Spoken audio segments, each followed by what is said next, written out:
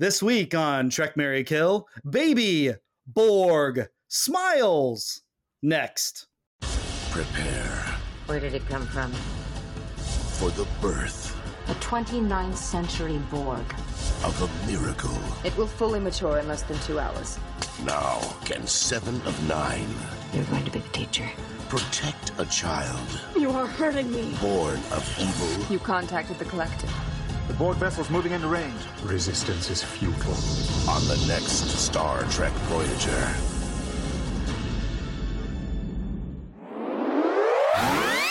Trek, Marry, Kill.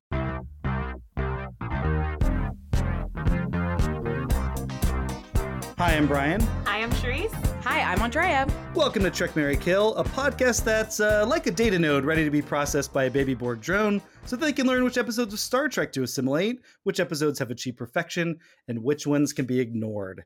Coming aboard this week are Shereese and Andrea, two scientists and real-life BFFs who for the past 3 years have hosted the TNG Podcast, the go-to podcast for Star Trek The Next Generation superfans. Every episode bursts with energy. I was telling them off the recording that it makes my day if I'm having a bad day. It's a lot of fun, and you still have time to catch up with their new episodes. They're working their way through season 7, but hurry, there's still time. You can catch to the end. Shereese and Andrea, welcome. Thank you so much. We're so pumped to be here. Yes, thank you. We can't wait to talk about this episode. Oh my gosh. Yeah, and can I pause and say that intro was just magical? That was like a lot of thought went into that. I was like, the whole time, but on the inside. Oh, thank you very much. Very flattering. So I usually ask people the first time they saw Star Trek or watched it, but I think people should go and listen. It's your first episode. You get into all that. But do you have in your minds a moment that either encapsulates this is Star Trek to me, or do you remember the first thing you saw or moment where you're like, oh my gosh, I love this? I don't remember the first time, like the moment that I fell in love or the moment that changed everything for me, or an episode that just screams like, this is Star Trek. There's actually a lot of episodes that come to mind, but I can't think of a particular one. But I will say two things. One, my mom originally got me into TNG because I just refused to watch the original series. So she was like, fine, watch this. I promise you'll like it. And she was absolutely right. But then when Voyager came out and I saw a female captain, I was like, I'm in. Like, I'm so in. And I love TNG. But Voyager for me just like struck that separate chord because I always saw myself as that kind of strong, independent woman back in the 90s when that wasn't totally a thing. So seeing that role model, I just thought she was amazing. And one of the episodes that comes to mind, this is the second thing, is there's this episode of Voyager where there's like, they're trapped in some void and they're trying to escape and there's some bad guy who's trying to like kill them or whatever. And Janeway, who's feeling super guilty about trapping them there in the first place, is like, okay, I'm going to take a shuttle. I'm going to handle this by myself. You guys run away and go through the wormhole to the other side or whatever. And her whole crew is like, we're not leaving you behind and we don't care what you say. And she was just like, well, I could have you all hanged for mutiny. And they were like, that's fine. And she's like, all right, I guess we need a different plan. And it was just the most beautiful scene because her whole crew was so like loyal to her and really believed in her and were not willing to leave her, even if she gave them a direct order, because she would never do that to any of them. And I just remember thinking like, this is the kind of person I want to be. This is the kind of leader I want to be. This is the kind of friend I want to be. And this is absolutely the kind of person I want to be. So that's kind of a long answer to your questions that doesn't directly answer either. No, it's good. It's good as an answer as any. We're talking about Voyager today. Andrea, what about you? Is there a moment that sticks in your mind? Yeah, actually my dad got me into Star Trek. He was a huge sci-fi fan. He had read like Isaac Asimov's Foundation, like, which by the way, the show on Apple TV, oh my God, is one of the most spectacular sci-fi, beautiful, heart-wrenching, like gorgeous. So they've done a beautiful job with that. But he really was so excited. I remember that it was UPN at the time was the network that was showing Star Trek, The Next Generation. And they had all these billboards and advertisements. It's like a new Star Trek is coming. Cause like the only one that had been out was the original series, which ended in 1969. So here it was like, 1987 or 89 or something. So it'd been a long time. So there had been a big buildup. And I remember him being like, this is a big deal. We got to start watching this show. And so we watched the pilot episode of TNG Encounter at Farpoint together when I was like 7 or 8 years old. And I remember just sitting with him and him being like, this is important. You should really take this in, as like, these are the possibilities for humanity. And the thing that really pulled me in that pilot episode, even though the pilot episode, in my opinion, is kind of trash, but like, okay. We killed it. Yeah. Yeah. Thank you. Okay. Thank you. I was like, space jellies, like, nah. But when you're 7. Yeah, when you're 7, I was like, oh, cool. The thing that roped me in that episode was Data in the holodeck, because that was the first time we'd ever seen a holodeck. And I was like, it's a room that you can make into anywhere? What? Like, it was just so cool to me. Mm-hmm. And then I think the TNG episode that really pulled me in hard, where I was like, this is really good Trek, was when Beverly was trapped in the static warp bubble in Remember Me, and everyone's disappearing. Are you kidding me? That was my first episode. That was my end. Oh yes, my God, remember get out of here. Oh my gosh. Yeah, and it was such a cool episode because it was such a cool episode because we know those people existed, but nobody else remembers them. And you're like, what the F is going on? And then we realize, and it's such a great plot twist because even the audience is not in on it, that like she's the one that has disappeared and they're trying to get her back. And I was like, what? Like my brain just sort of like pretzeled as like a 10-year-old. That was really, really good. But I will say, since we're talking Voyager, I will say my favorite Voyager episode of all time is Blink of an Eye, when they're like, great episode. Yeah, when they're like stuck in like really the atmosphere of that planet, and they're like, the planet's like, society is like evolving so flippin' fast. It's like thousands of years in like a couple hours. So cool. What a great premise. I don't think they would have gotten that deep in TNG, to be honest. I think it was like the more Trek you have, the more opportunities for like really cool creative stories. Yeah. I was going to say that TNG paved the way to be able to do a story like that. Yeah, TNG walked so that Voyager can run, for sure. Until you get to Threshold and then you tripped and fall flat on your face. Well, Threshold's only the second season. It doesn't take long for Voyager to trip on itself. They face down on some broken glass on Threshold, let me tell you. Yeah. That never happened. I am very curious to know how you two met. We met at a tutoring company about 10 years ago. I actually did the math, Andrea, because we always say about 10 years, but we don't really remember. So I did the math. It was 2020. It was 2012. Oh, okay. And so about 10 years ago, we met at this tutoring company. We both tutored math and science. We both have degrees in science. So it's just very natural. We spoke the same language.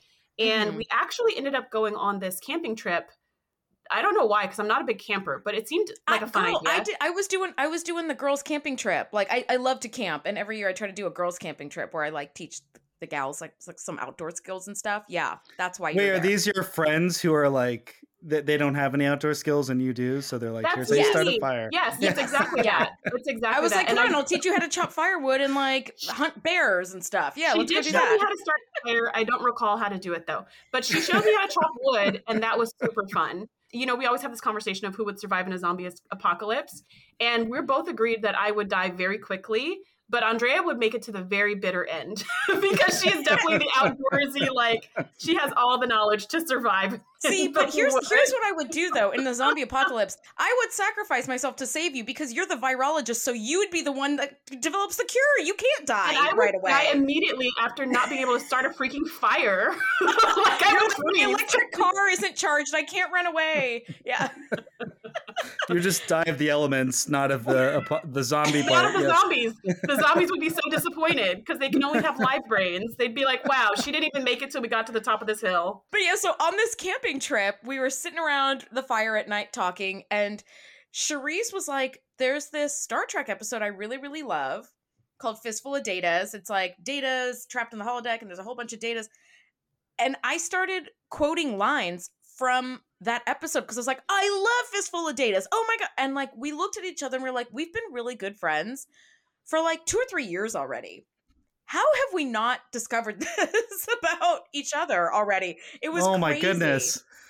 Yeah, it was crazy. And I will say, I do remember the moment where like we went from like work, friends to like friends, because I had been really, really struggling at university. Like I was just like burnt out really, really badly, and I wasn't focused on school that semester, and I started like failing all my classes. So then I had to like drop all the classes and then try again the next semester, which was really humiliating and like just felt it just felt really bad, right? Where I was like, oh God, like I'm never gonna get through all this. And the class, it was like organic chem and like another physics class and like cell molecular biology. So it was just like, oh God, I don't want to do these again. And Shereese was just really pragmatic about it. She's like, well, it's just kind of a spent cost at this point. Like learn what you can from it, but like just regroup and take this time to sort of figure out like why you're so burnt out so that you can kind of like deal with that before next semester starts so that you can start off on the right foot. And she just took the time and spoke to me for like an hour at the end of the shift. And I'm telling you, the end of the shift was like 10 p.m. at this tutoring company because like it's high school students. They've got like baseball practice or whatever practice. And then they come in at like 7, 8, 9 p.m. for tutoring. So we weren't out of there until 10 or 11 sometimes every night. So she took like an hour to talk to me and just made me feel totally seen and heard. And I was like, wow, this woman is super special. Like, who would take the time to do that? And I remember that like it was yesterday, Shereese. And I'm like, just so thankful that like you took that time for like a work associate to like hear me and like offer really great perspective. That was super helpful because I did go back and I took those classes and I passed and then I, ended up graduating. Whoop, whoop. Yeah, I did. Yeah, I remember. That's great. Yeah, congrats. I remember what I said to you. I said, everyone has a bad semester. Yes, because that's the philosophy I live by. And I told you that I had the same thing happen to me back when I was in college. I had a really tough quarter and I ended up failing all my classes. And I'm used to being a super straight A student. So that was like so hard. But I just told myself everyone has a bad quarter. And I came back and I redid the classes. I took them over the summer. I aced them all, like kind of got back on track. And it's like, when you get knocked down, you don't have to stay down. And everyone gets knocked down. Because everyone gets knocked down. And so I do remember that conversation, and I'm so glad that you went back because I felt like you were very much on the brink of like, I just can't do this. Mm-hmm. And it was just no, you just can't do it right now. Like, that's fine. Just do it next time. Like, it's fine. By the way, if you're ever having a bad day, Shereese is the perfect person to talk to because she's like, yeah, today sucked. That sucked. All right, but tomorrow will be better. I was like, shit, you're right. Like, why am I 30-something and I haven't figured that out yet? And that was 10 years ago. So yeah, it was great. You learn it when you learn it. Shereese, question. Were you more open to helping Andrea with listening to her because of the Star Trek connection? It's okay to say that's why. It's probably the only reason that there we go. I was wearing a comm badge at the time, so that's probably why. Good. Yes. I thought when you were saying that you were talking around the campfire that we were going to get a Gilgamesh story and you were going to bring up some Darmok. I like the fistful of Data's swerve there, though, that happened at the last minute. Yeah.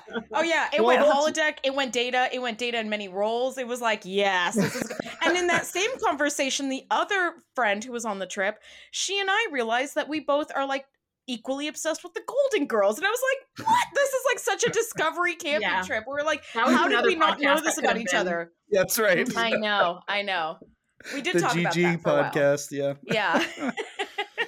I mean, it sounds like a beautiful friendship. It's what definitely comes through on the TNG podcast. If you listen, it's a lot of fun. There's just, the energy crackles, and the fact that you both have the patience. And I know you put so much work into it. That the patience you have to go scene by scene, which our show clearly does not do. We do not. Kristen and I are usually like, no, we're not going scene by scene. And plus, for our format, it's a little bit different. But it's not just like. And what I really appreciate, which is also different from our show, is that you just take it as it is and you take it within the world. And I'm constantly thinking like, because I produce stuff, I've developed stories, worked in entertainment, That's both awesome. Kristen and I, but we're always kind of like looking at it kind of from that perspective. And it's just a reminder that everyone has their own version of Star Trek. They see it in their own way. And so it influences a lot of it influences perception. And it's just refreshing, though, because your agenda is simply to sit down and talk about it like two friends. And I think that really comes through. But this week, I'm going to have you become very judgmental about an episode to figure out if it's a trick or a kill. Let's do it. Yes. That's never happened before. Never. This is going to be new. I was like, never judgmental. Meanwhile, I'm like, I would rather gouge my eyes out every hour on the hour than watch Aquiel again. You know what I'm saying? Like, so it's in the same breath as me being like, I would never. Who am I to judge? Yeah. How many episodes do you think the Aquiel tale, the anger tale, has persisted? Well, I think 45 and counting. I think Sub Rosa uprooted it. Like that was our low point for quite a while, and then we got to Sub Rosa, and Andrea actually said, "I'd rather watch Aquiel." Yes, I did. All right, we got a new low point. Yeah. I don't believe in like heaven or hell per se, but like if there is a hell, and I definitely deserve to go there, for all the shitty things I've said about Star Trek at least, but they're like, welcome to hell. We're screening Aquiel and Sub Rosa and the Royale just on a loop. I'm like, no! Yeah. This is the worst. Not the Royale. Absolutely. We haven't done the Royale yet. We are going to do Threshold later this season, though. So oh my God! You're a braver man than I, Gunga Din. This week we're traveling to the Delta Quadrant to talk Star Trek Voyager's Drone, the second episode of season 5. It premiered on UPN, United Paramount Network, rest in peace, October 21st, 1998. So happy 25th birthday to this episode. Woo-hoo! Hopefully it's not having a quarter-life crisis like so many millennials did. It was teleplay by Brian Fuller, Mr. Pushing Daisies, Mr. Hannibal. Oh. And Brandon Braga and Joe Menosky. Interesting note, if you're reading Brian Fuller and Brandon Braga and Joe Menosky, Brian Fuller wrote a version of the script, and then the A&D means that then Brandon Braga and Joe Menosky as a team also get credit by it. So that's just how the Writers Guild works. Story by Brian Fuller and Harry Doc Clore, who I'll talk about in a second, directed by Les Landau. Memory Alpha describes the episode, a transporter accident involving the Doctor's mobile emitter and 7 of 9's nanoprobes results in the creation of a 29th century Borg. Oh, so cool. Yeah, the Borg names himself One, and spoiler alert, sacrifices himself at the end of the episode to save the ship, though mainly I think 7 of 9. This is a great episode for Jerry Ryan as 7 of 9, where she gets to be a mentor to a Borg rather than a victim of the Borg. For Trek, Marry, Kill, we've only really talked about a couple of episodes of Voyager. We did Caretaker, and then we did Tsunkatsu with that was the episode between 7 of 9 fighting the Rock. With the Rock, so great. We did kill that one. We are going to get into a little bit more about Jerry Ryan being on Voyager. It is a pretty big deal for a lot of reasons, but I wanted to mention this about Harry Doc Clore, who had the story by credit, who shares the story credit with Brian Fuller. This is also from Memory Alpha. In 1994, he became the only person in the United States to earn simultaneous PhDs, one in physics and one in chemistry. He provided stories to 3 prior episodes of Voyager, and he also wrote on Gene Roddenberry's Earth Final Conflict, which I thought was a good show the first season. I enjoyed that as a kid. He is now the CEO and co-executive founder at Beyond Imagination, Inc., an AI-powered humanoid robotics company. So for all the nice Star Trek work he did, he's still developing Skynet. And I was going to say, so he's so this dude who has learned nothing, who has concurrent PhDs in physics and freaking chemistry is going to bring about the end of the world. So thank you. If he had a minor in like mythology and lore, maybe he'd be a little more hesitant. Yeah, that's right. Like, have you learned nothing, sir? Like this right here is why I always say thank you to my listening devices, my Alexa or my Series or whatever. It's like always just say thank you at the end. Even Chat GPT, I'm like, thanks, buddy. Please don't kill me. I will only say that if it's a successful function executed. If it doesn't understand what I'm saying, I'm like, well, it was bad communication between both of us. So who am I thinking here? You're not apologizing to me for misunderstanding. So fans of The Office will understand when my listening device does not do something correct. I will say, Siri, you ignorant slut. Like, just like Dwight, right. You ignorant slut. Like, so wow, this guy sounds extremely, well, first of all, extremely interesting, super smart. But yeah, AI-powered humanoid robotics company. Yeah. So he's never seen iRobot. Clearly, no, right? No. Or he's trying to develop something like those Boston Dynamics people or whatever it's called, with some sort of AI powered brain. But so scary. If only they had thought to staff him instead, maybe his entire trajectory could have been changed. Like, just stick to writing for Star Trek. There's plenty of shows that are happening right now. Like, just do that. So Shereese, I was already listening to TNG Podcast, and then I checked the website, and then I saw that you're like a or heard, and it was a combination. It was like you're a Voyager super fan. It's your favorite Star Trek. So I guess my question is why? Yeah, it's definitely the female captain was a big pull for me. And I feel like, because like in season 1 of TNG, the female roles were very minimized and weird. Yeah. Like they were there, but they were kind of useless. Or they were like, you know, Tasha Yar's like tough, hot chick, grew up at a rapist colony, but she can stand up for herself. Oh, she gets kidnapped because she's so desirable. It just was kind of like, what is going on right now? And I felt like, but by the end of it, they kind of got a handle on all of that. But I feel like Voyager came out strong. Like when it started, you were just like, ooh, who is this? Because Janeway was just on it. She was on it. She was beautiful and feminine. They didn't turn her into this female man character, which I think was really great. And I just felt like it was an uncommon way to see women as strong and brave and feminine for the 90s, and a little bit for today too, but especially for the 90s, I think it was kind of ahead of its time. So it just really inspired me and hooked me in. And I feel like, again, B'Elanna, such a great character. 7 of 9, such a great character. Kes kind of wanted to kill her, but even though she started out as like this like simpleton, mousy kind of character, this childlike character, they turned her into a freaking doctor, like into a genius and like really empathetic, and they kind of upped her character growth really, really quickly to a place where she was not insufferable. And I just really appreciated that. I appreciated seeing strong, smart women on TV. Andrea, how do you feel about Voyager, either now or in retrospect? Or I enjoy Voyager. I do. TNG has my heart because it's the thing my dad and I used to sit down and watch every week together.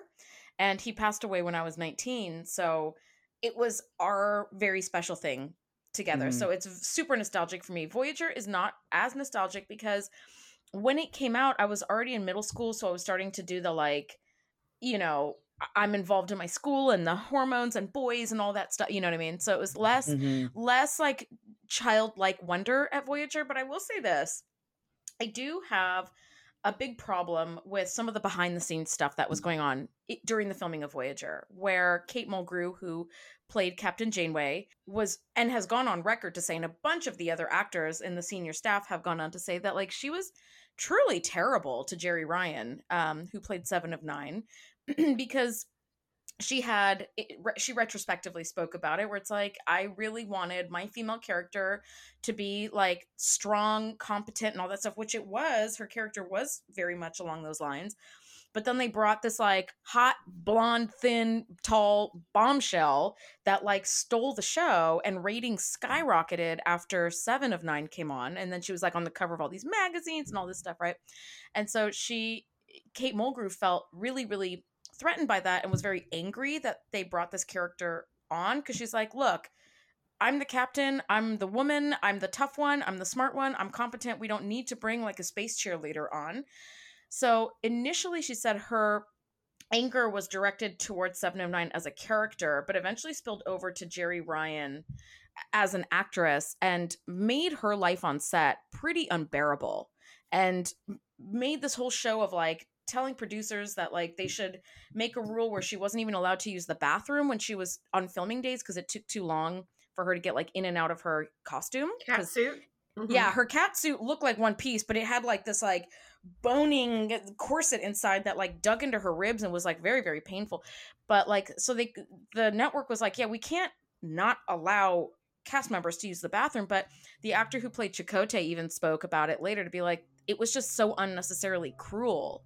So all of these scenes where like Janeway is such a positive mentor for 7, I'm like, it just makes me cringe, because I'm like, girl, you're wrong. You're like angry at the wrong person. Like you're angry at the system for bringing on this blonde bombshell, but like she was just hired to do a job. So your anger is totally misdirected and you're wrecking somebody's personal and professional life right now. And like, I find that especially women who don't support other women, I find that to be like pretty reprehensible. Yeah, I definitely think for me it colors going back and watching it. And I have other issues that I brought with me to Voyager, because I was a big DS9 head. So like Voyager was just like, okay, I've already seen this in TNG and DS9 did stuff better. That's separate. It was very different. Like Yeah, but now like going back and watching Voyager, knowing all the background stuff, but on top of all that stuff about how Kate Mulgrew treated Jerry Ryan and what she was upset about and all that stuff. The other, I mean, because really it was just like, let's put some tits and ass on the show. That was really 100%.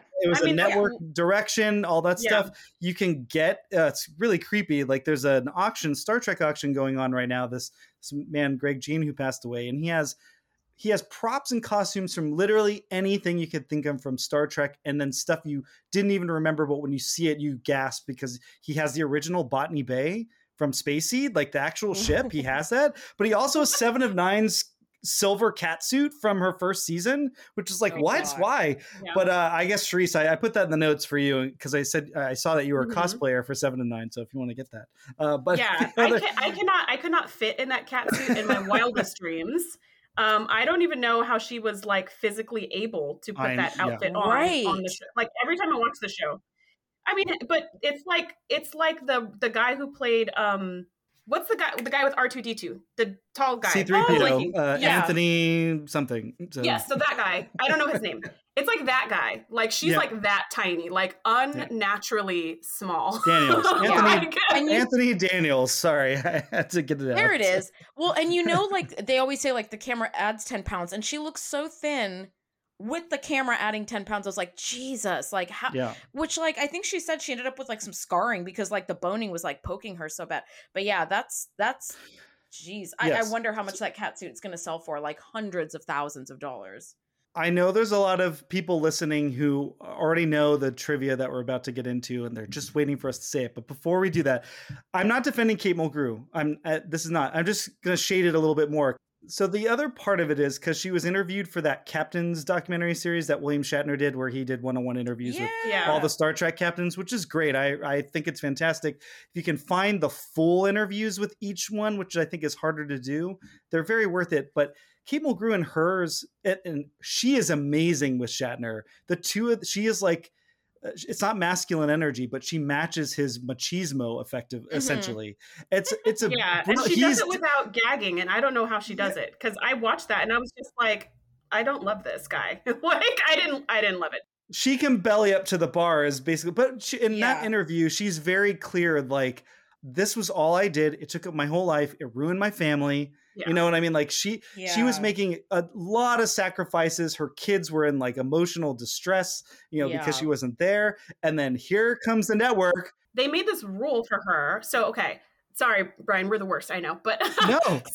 so when they first brought her on, they brought her on to replace the woman who was going to play the captain. They had got this older woman with like silver hair. So they were kind of trying to do the Picard thing, but female. They brought in this woman. They filmed the pilot episode with this woman, and then this woman quit. So then they hired her, like Kate Mulgrew, to come in and to replace this role. So she redid the pilot episode, and they gave her all these promises. You're going to be the first female captain. You're going to be this. You're going to be that. But they also said, but we don't know how long you're going to last. Because that first woman quit, it just proves to us what we already knew, is that a woman can't be a lead. Sure. They can't handle pressure. That's the first thing people like that So that's what they told her. So she's like trying to hold her own and trying to like step into this role of the first female captain, yada, yada. And then a few years later, after, the actress who played Kesley left the show, and they're like, we need another blonde. We only had one blonde. Now our blonde's gone. And they go and they found 7 of 9 specifically to appeal to a younger audience. So they brought her in for TNA. Mm-hmm. That's why they brought her in. And they said, we're going to make her the focus. We're going to make sure there's a lot of episodes around her. And it's kind of like all the promises that they made to Kate Mulgrew. They didn't even let her comment on her character and what her character would or wouldn't say or do in a scene until 3 years into working.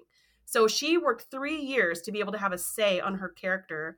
And then like a year later was replaced. And then she said they made a rule when she started working on the set that kids were no longer allowed on set, which used to be the case before, apparently. So her kids were no longer allowed to just kind of be doing their homework in the back or whatever while she's filming. That's so messed up. And these shows are like 16-hour days. Yeah. So she said so she said her kids were no longer she wasn't allowed to see them basically throughout the day because of this new rule. And so her kids were so like just kind of scarred by all of that they have never, ever seen a single episode of the show. And they will never, ever watch a single episode of the show. And I feel like she was just put in a really crappy position, which again, doesn't defend her bad behavior because Jerry Ryan didn't do anything. Like, she was just doing a job. Jerry Ryan, she got hired. It was literally everyone else who was in charge who were causing all this stuff. You take an actor's vanity in general. Whenever they feel threatened, they lash out. And sometimes they feel threatened by, we're bringing in a new character to juice things up. And it's like, what? I'm not good enough? What am I, chop liver? But also the other part of it is that edict about the kids could have only come from one person, Rick Berman. You know what I mean? Like, so. Yeah, exactly. This is that misdirected anger. It's like it's misdirected, but it's also the only person she could lash out at and have any effect on. And so that's like, that's what I mean. It's the only vulnerable part in this machinery that's controlling and ruining her life. She's like, aha, this thing that they want to promote is actually vulnerable. It's a young actress and all that stuff. And so I can shove around some of my weight on this person. Yeah. I'm saying all that because Jerry Ryan is obviously in a very tough spot. Anytime you're a new cast member brought in to save the show. Yeah, to an established show. Everyone's going to hate you for the most part. And listen, I understand that people love Voyager, and I think they're entitled to love the Star Trek they want to love. Just if we're stacking casts, it's Kate Mulgrew and then I guess Robert Picardo a little bit, but that cast needed good performers on it. It was not a good, like, you might like B'Elanna Torres and all that, but like the performances and how they were written, it's a combination, because I think the writing for all these characters, they were such broad archetypes without anything interesting going on, that they were really relying on that idea of like, we'll let the actor's charisma carry the way. And guess what? That doesn't always work out. I think Voyager has a lot of missed casting, and Jerry Ryan actually being brought in, they got very lucky that she not only looks what satisfies the network, but she wound up being a very genuine and great performer. Such a great character. A good character. That's another great point. Yes, an interesting character to create conflict, but also then a good performance behind it. Now we'll get into the trivia that a lot of people already know. And if it were not for Jerry Ryan, we would not have had Barack Obama as the president of the United States.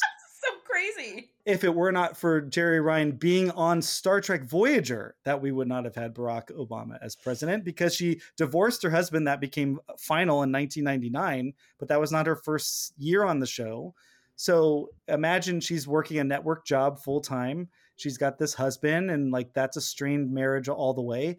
And then she's got a co-star, Kate Mulgrew, who is making life for her at work a living hell. And it was just the straw that broke the camel's back. And so she filed for a divorce. And if it were not for that, because then the Democratic operatives pushed for getting those divorce records unsealed. And that's all really gross, the politicking that went on for that. Yeah. But the reveal of the divorce proceedings finds out that Jerry Ryan's husband, Jack Ryan, who is a senator or Senate candidate, was pushing for her to have public sex at sex clubs and all this other stuff. Oh my God. It tanked his career, and it paved the path for Barack Obama to win the Senate seat. And then we know the rest in Illinois. And then we know the rest that happened there. So congrats, though, to Jerry Ryan for changing the course of U.S. history. I'm sorry it came as a result of so much pain and suffering for your art and also in your personal life. So maybe I should flip that. In your personal life and also for your art. Right. It sounds like she just had a rough, like, solid decade of just horror. But through all that horror, all of her exposure on the show and popularity has led to some really amazing things in the world. And like, her personally, I was talking to the guy who used to be the head of the science department at NASA for like the last 30 years or whatever. He recently retired and then immediately went back to work. I think he was retired for all of 2 weeks before he went back. Not doing that. Put me back. The happy retirement cake was still in the refrigerator at NASA when he came back. Yeah, it was pretty funny. I was like, gone long. I was like, how are you enjoying retirement? He was like, oh, I'm back. I was like, wait, didn't we just have a whole congratulations, you're retired thing like 2 weeks ago? He was like, yep. It's like, I'm back. But he was saying how when he met Jerry Ryan, it was like one of his highlights of his career, because he does a lot of the when people are doing movies and films and stuff like that about NASA stuff, about space stuff, like he's their kind of interpreter. And so he was giving her a tour at some point or whatever, and anyways, he was sharing, we had a Star Trek Day conversation in our community, and he was sharing about his time meeting Jerry Ryan and how like meaningful it was, and how she was with people, and with the kids that were there and stuff like that. And it just made it, and that's just one person's story. So I know not just Jeri Ryan, but a lot of the actors from all of the Treks have had similar experiences where they've just been really inspirational to people. And I just think that's really, really cool. So it sucks to hear that her life was awful. Like, I can't imagine she even enjoyed being able to act because of everything going on behind the scenes. But that time she spent, that time she invested, has given her the clout she has now. I really love seeing her, and no spoilers, but she is in Star Trek Picard. So whether you love it or hate it, or you're, in the middle, her character is really cool, and she's wearing like normal clothes. She doesn't have to be like trapped in the cat suit again, and she's a pretty kick-ass character. And you're like, all right, look at you, like continuing your story through the Trek universe in a way. She very much like plays by her own kind of rules and is led very much by like strong morals. And I was like, you go and you just kick ass in the galaxy, girl. Go do that. That is the story that I really wanted to see for her continuing. So it makes me really happy to see her get to be like just this awesome character. The cherry on top of all this is that in 1999, she started dating Star Trek Voyager showrunner Brannon Braga. Yep. And they dated for 5 years. And it was once they started dating that Kate Mulgrew backed off. Because now she could get fired yet again. Once, because I was saying before, like there is the soft spot in the machinery that she could exploit. But then once Jeri Ryan, you mentioned like it's nice to see Jeri Ryan grow into this like politically savvy person. I think she's always been a politically savvy person. Yeah. She's like, I'm going to date the showrunner, and now the star has to get off my back. Actually, Jeri Ryan, in 1 year, she's like, I'm going to clean up my marriage and I'm going to clean up my professional life, and I'm going to be fine. Yeah, she's like in one fell swoop. She's like, I'm taking care of business. What a glow up for Brannon Braga, though. Right? Really. This is my girlfriend. Jeez. This is my girlfriend. He was just like falling over himself every time he walked out in public. Yeah. He said of her performance in this episode, Jeri Ryan was perfect. And he said that in April 2000 to Cine Fantastique. I'm going to just throw this out there that people didn't know in April 2000 or whenever that interview was happening that people knew that they were dating. So it's just funny to go back now and look at his comments about she was amazing and perfect and flawless. Yes, of course. Yeah, you're like, I mean, she really was, though. Yeah, but good for him for not being just the asshole. Like, I got her. You know what I mean? He's totally. like, and it's like, and I cherish every moment with her. That's good. Yeah. That's great. So here's where we talk about some specific thoughts about this episode. I did kind of spoil it with the Brannon Braga comment, but I just thought it was funny. So this episode, for example, clearly sets the stage for the birth of the Delta Flyer. And then from Memory Alpha, I just pulled a couple of notes. Joe Menosky and Brannon Braga, who wrote the episode. Joe Menosky, if anyone's not aware, he's written some of the trippiest episodes of Star Trek. He wrote Darmok pretty famously. That's like his big one there. I remember reading a Ron Moore quote. I think it's like Joe Menosky lives in the mountains and does drugs, and every once in a while he'll send us some really trippy script. He might have written Masks. That sounds maybe Joe out there living his best life. Like, go trip on a bunch of drugs by yourself where you can't bother anyone, and then just send us these super effing trippy scripts every once in a while. Sounds like a plan. Like, we'll also pay you enough where you can maintain that lifestyle. It's like, okay, sure. And Menosky in that same Cine Fantastique issue with Jeri Ryan being perfect, he noted, perhaps soberly, I think the episode was very successful. Brannon Braga cited the outing as one of several fifth season standouts he believed were, quote, really high concept, well-produced, well-acted shows, and about the best we've ever done on the series. So Drone, along with Counterpoint, Timeless, and Dark Frontier. And I agree. Just to tie it back into what I was saying about Braga fawning over Jeri Ryan. Quote, Drone is one of my favorites. It was a classic, great Star Trek episode because only 7 of 9 could bring that tear to your eye because she didn't fully understand her own emotions and was experiencing grief for the first time. You felt it as though you were experiencing it for the first time. Right. In addition, Braga remarked, when 7 gets into the role of mentor the same way Janeway has been her mentor and gets to experience the loss of her child, that's what makes the episode very successful. Correct, Brannon Braga. who's a very smart guy. Any other specific thoughts, straight thoughts about this episode that either of you have? His fawning all over Jerry Ryan aside, for personal reasons, I think he was dead on the money, though, with his analysis of this episode. She doesn't fully understand her grief and her pain and her emotions because she's a fairly emotionless character. You know, she's sort of, you know, the Voyager version of Data that's like experiencing humanity and for the first time. Oh, that's and, like, interesting. Trying to figure out, you know. You think she's is she unemotional, or is she guarding her emotions? I don't know. I always thought she was fairly unemotional and didn't quite comprehend why humans in particular were so emotional. But I just kind of saw her as like the Data of Voyager, where it's like you're sort of witnessing humanity and trying to make sense of it in a way that makes sense to you.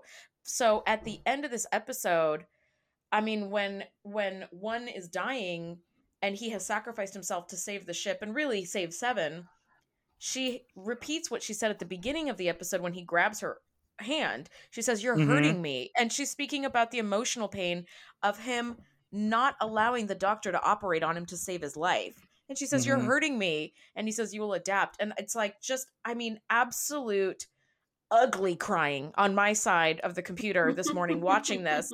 She understands why it's painful, but it's kind of the first time she has felt this pain. So she's sort of, it's very new to her. It's just, the whole thing is just so heartbreaking. Let's get into the grades. I usually go first, and just to break the ice here, and I'm going to be very interested to know if you're going to throw a flag on what I'm starting with as a great scene. We all have an idea, our own idea of what great scenes are. But for me, it's like, that's dramatic and interesting, and it can move the plot along or reveal something about character. That's all. So the first one I have is just about 9.5 minutes in, though. It's after the shuttle accident that causes the transporter accident, which causes the Borg nanoprobes and the Doctor's mobile emitter to fuse, and we see the Borg nano tubules pop out, and it's this building horror. But Ensign Mulcahy reports to the science lab and to check in on the Doctor's mobile emitter, which is overnight our diagnostics been run, and then bam, a pair of Borg tubules shoot into his neck. 7 of 9 senses something's wrong. Harry detects a Borg force field has gone up. Then 7 and Tuvok investigate. I have a lot of issues with the way the security team broke into that room, but whatever. But they walk into the science world, buddy. Yeah, the very generic science lab. What kind of science happens there? Whatever. Anyway, in the science lab, obviously. 7 of 9 discover the room is now green tinted, so you know the Borg are involved. And then suddenly there's a Borg birthing chamber in the middle of the room. She's able to pass through the force field, and she opens it, and then that's when we see the CGI Borg baby floating in, I guess, Borg amniotic fluid.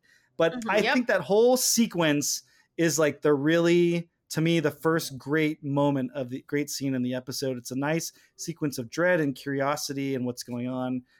It's a nice payoff to the building mystery about the mobile emitter. The next one is right after commercial break. It's from the baby's perspective, and it's through the amniotic fluid, I guess.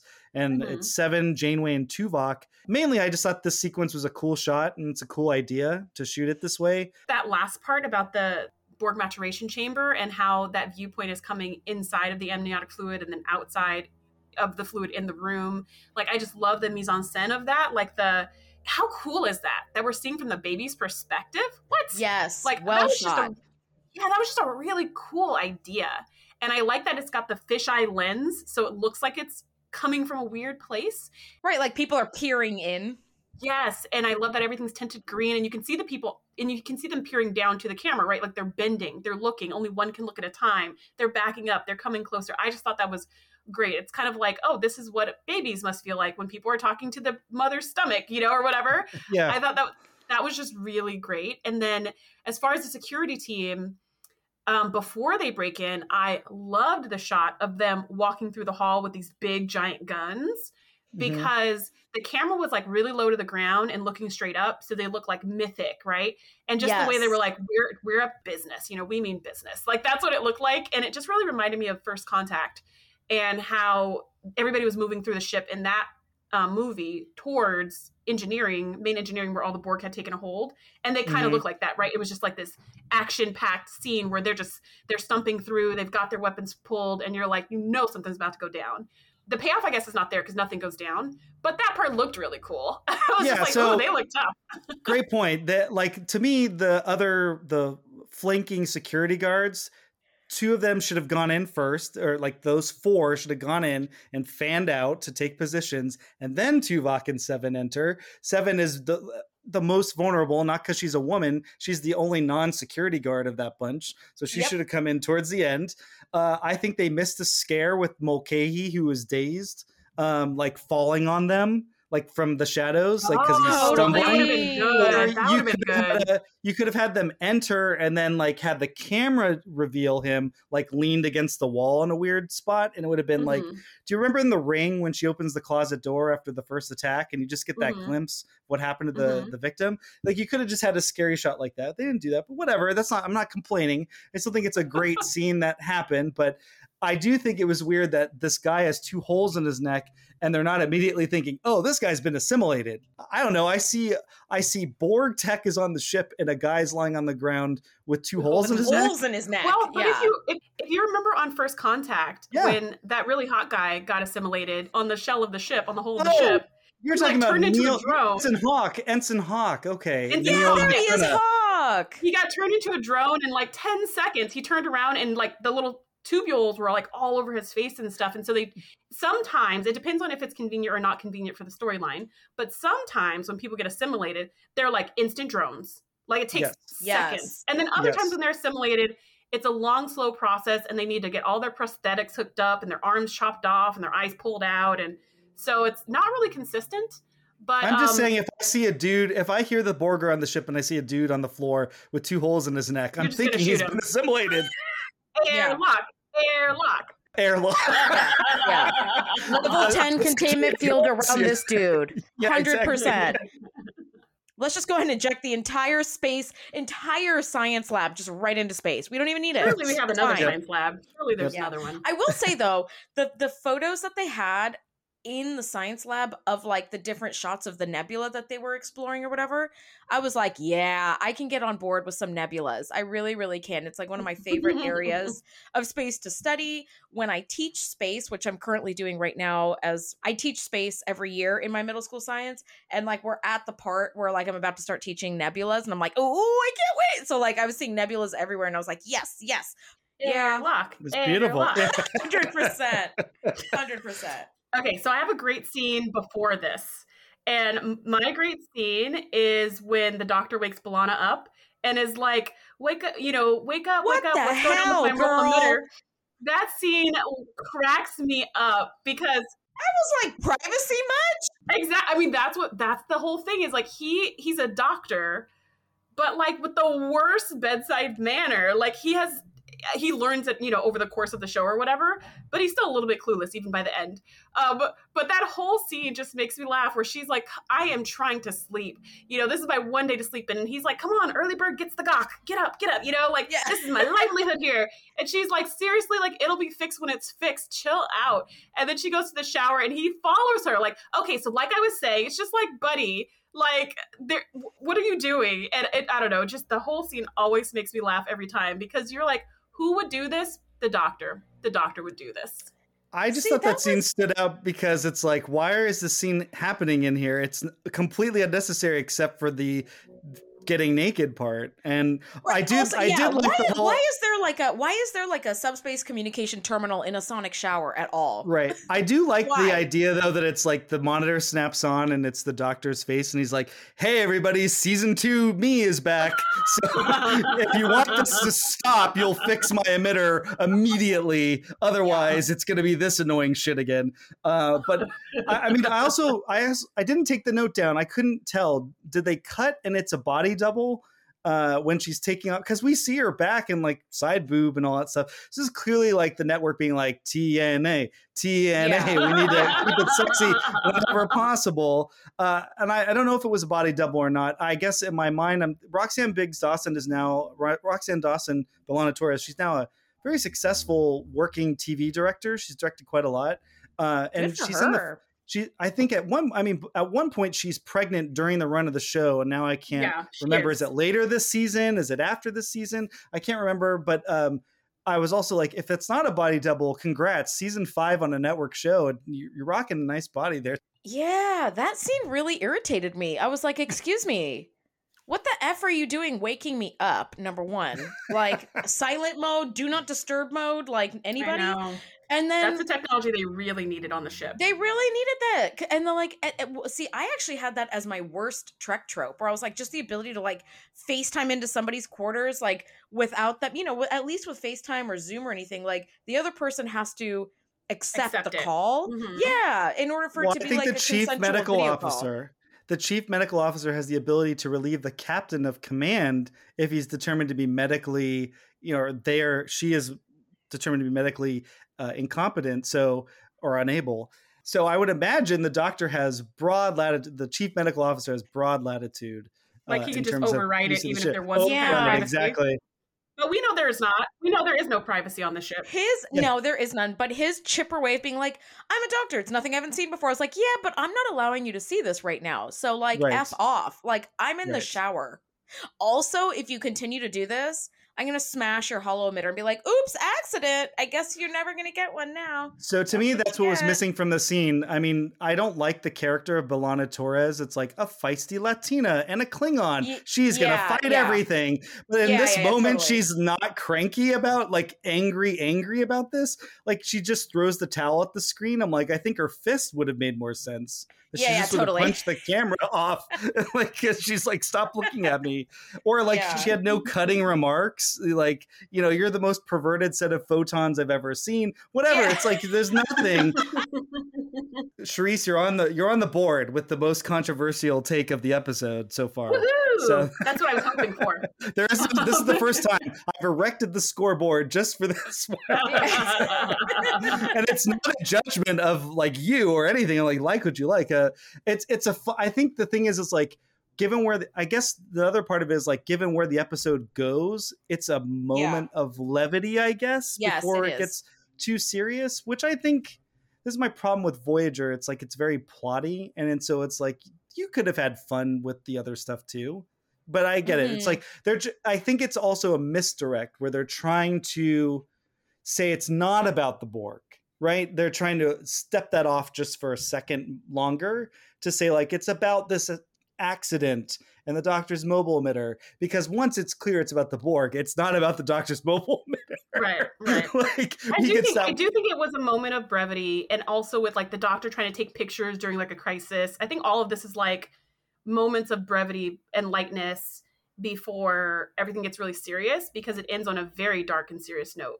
Like, there pretty much isn't any laughter after this. Let's see. My next great scene after the birthing chamber perspective was Janeway meets with 7 of 9 to discuss the report on this drone's amazing capabilities. It's got a 29th century technology evolved from Borg nanoprobes. It's got its own transporter system, multi-dimensional adaptability. I'm not quite sure what that means. Reactive body armor, also not quite sure what that means. That's kind of what the Borg already have.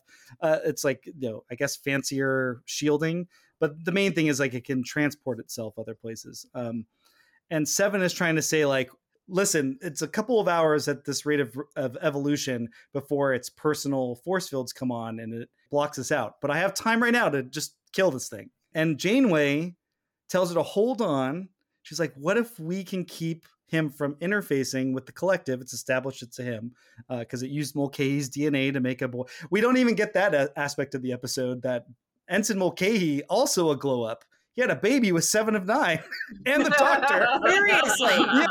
Yeah. Is nobody going to talk about this dude had a baby with her? The funnier thing would have been Harry Kim. It would have paid off his crush. That would have been much better, but they obviously have the writers clearly did not like Garrett Wang at this point and didn't want to fire him because it would have been more expensive to bring someone else in. Anyway, so Janeway is basically saying like, you know what? Let's try this first. I want murder to be the last resort. Why don't you mentor him, be our ambassador to him? I really like Mulgrew's performance here, and I'll get into it a little bit later, I think. Even knowing that she hates Jerry Ryan in this scene, I still think it's a really good scene. I also think that Janeway, just from the character motivation standpoint, she's already had a standoff with the Borg and won, just barely. And out of that, she got 7 of 9. Now she has this this life form, which could potentially be an equalizer the next time they encounter the Borg. So she's got that going, but also she knows that this is a Hugh situation. Mm-hmm. So she knows, oh, I'm in Iborg right now. So I'm gonna pull a Jean-Luc plus my Scorpion Gambit, and I'm gonna have the best of both worlds. Well, I didn't mean to go there, but that's so Janeway is. How many Star Trek episodes can you name in one sentence? I think that pushed. That was. I think I reached my threshold. Enterprise.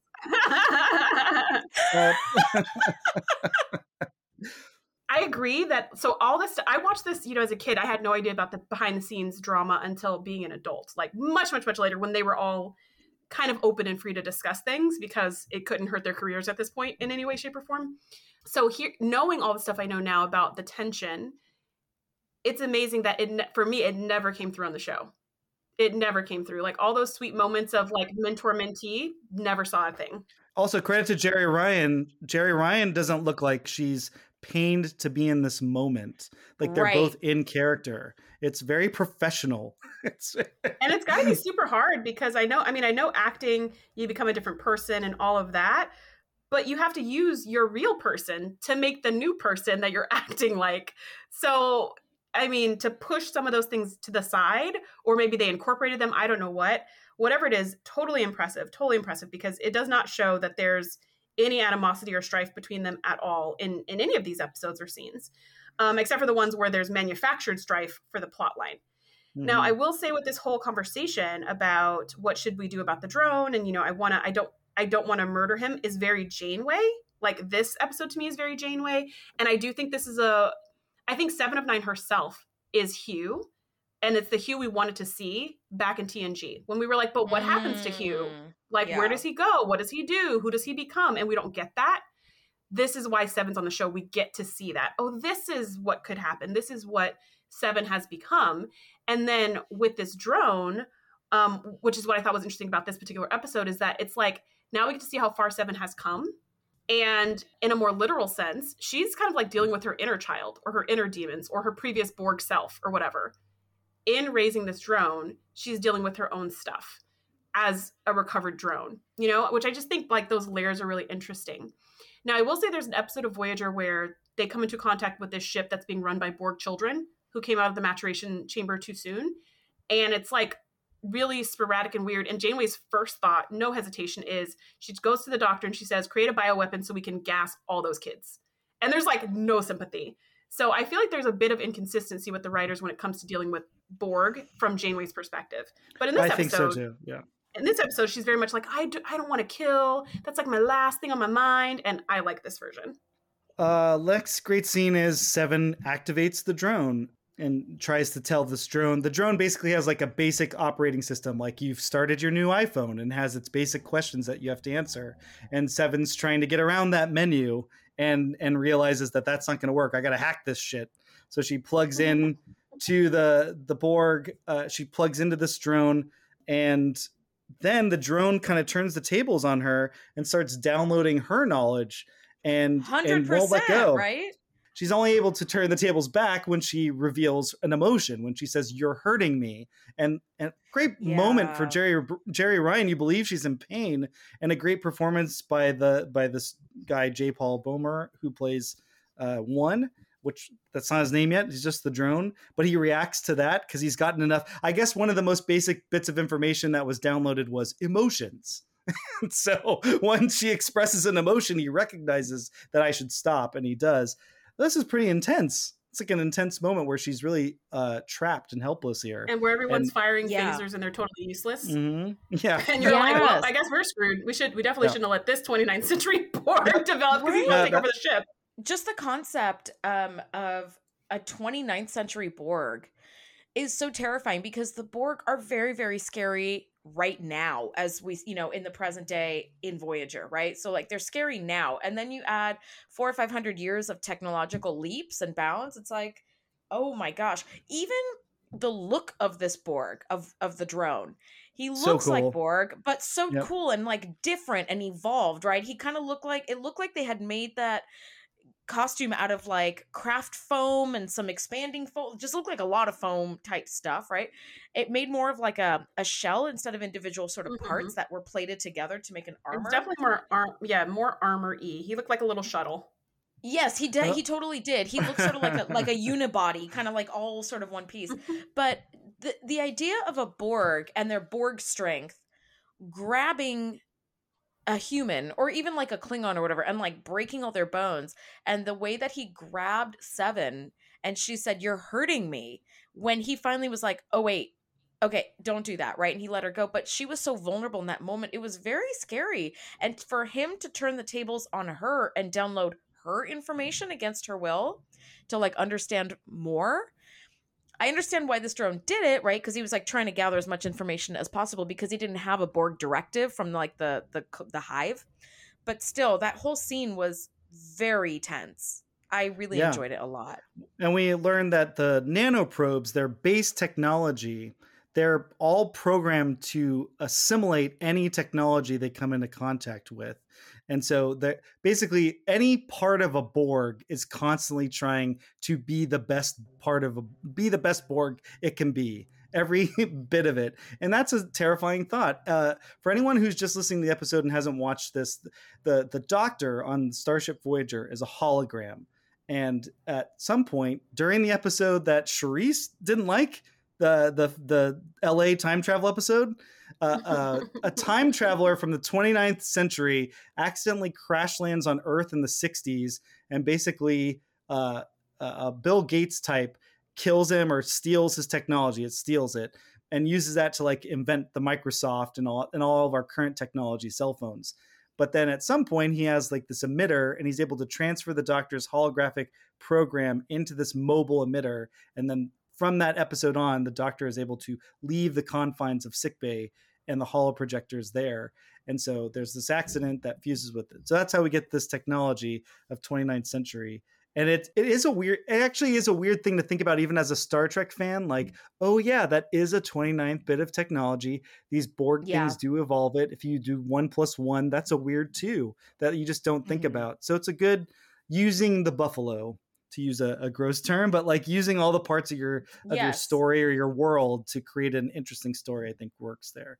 The next great scene I have is the drone processes a data node. So I guess 7 of 9's been tasking the crew. That's another sign of a good way to piss off your fellow co-stars as the new person, is then your character is then ordering all their characters around. But that's what's going on here.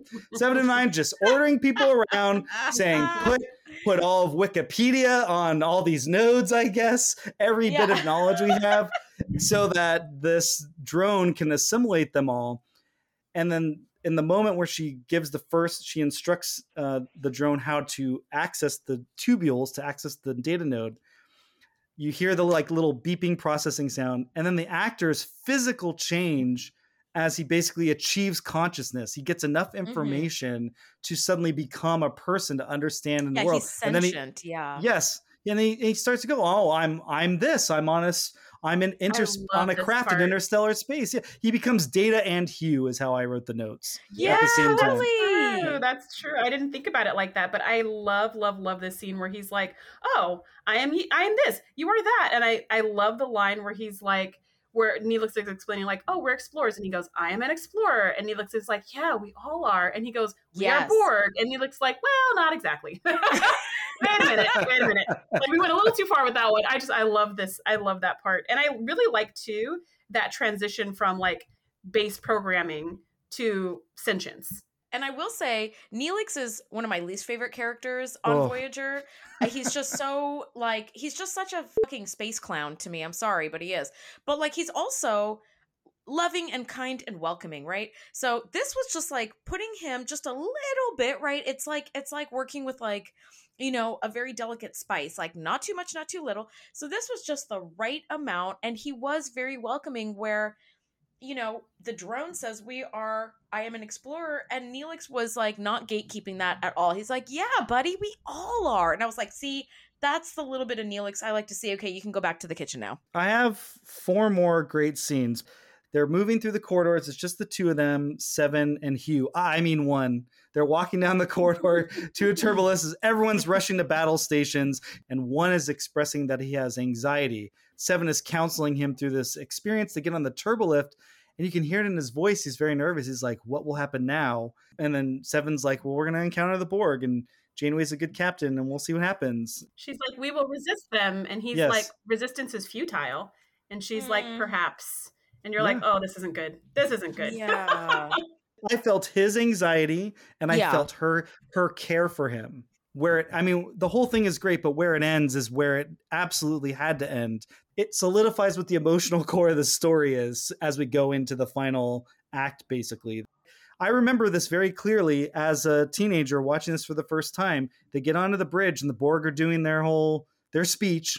Their bit. Yeah. Resistance is futile. You'll be assimilated. There is something the Borg love to do. It's a monologue. Seriously. Yes, that's right. They love to announce themselves. But the moment where one is expressing that he feels drawn, he can hear them, and he feels drawn to the collective. And then Seven, when in Seven, it's like, I do too. And the camera just lingers enough on both of them. Right. And then you feel it. She's like, I do too. Billions of voices speaking as one, calling to us. And as she's talking, it shows Chakotay being like, oh, crap. And then Janeway takes a step forward. She's like, oh, fuck. Did I blow it? Yeah. And it really worked in that moment.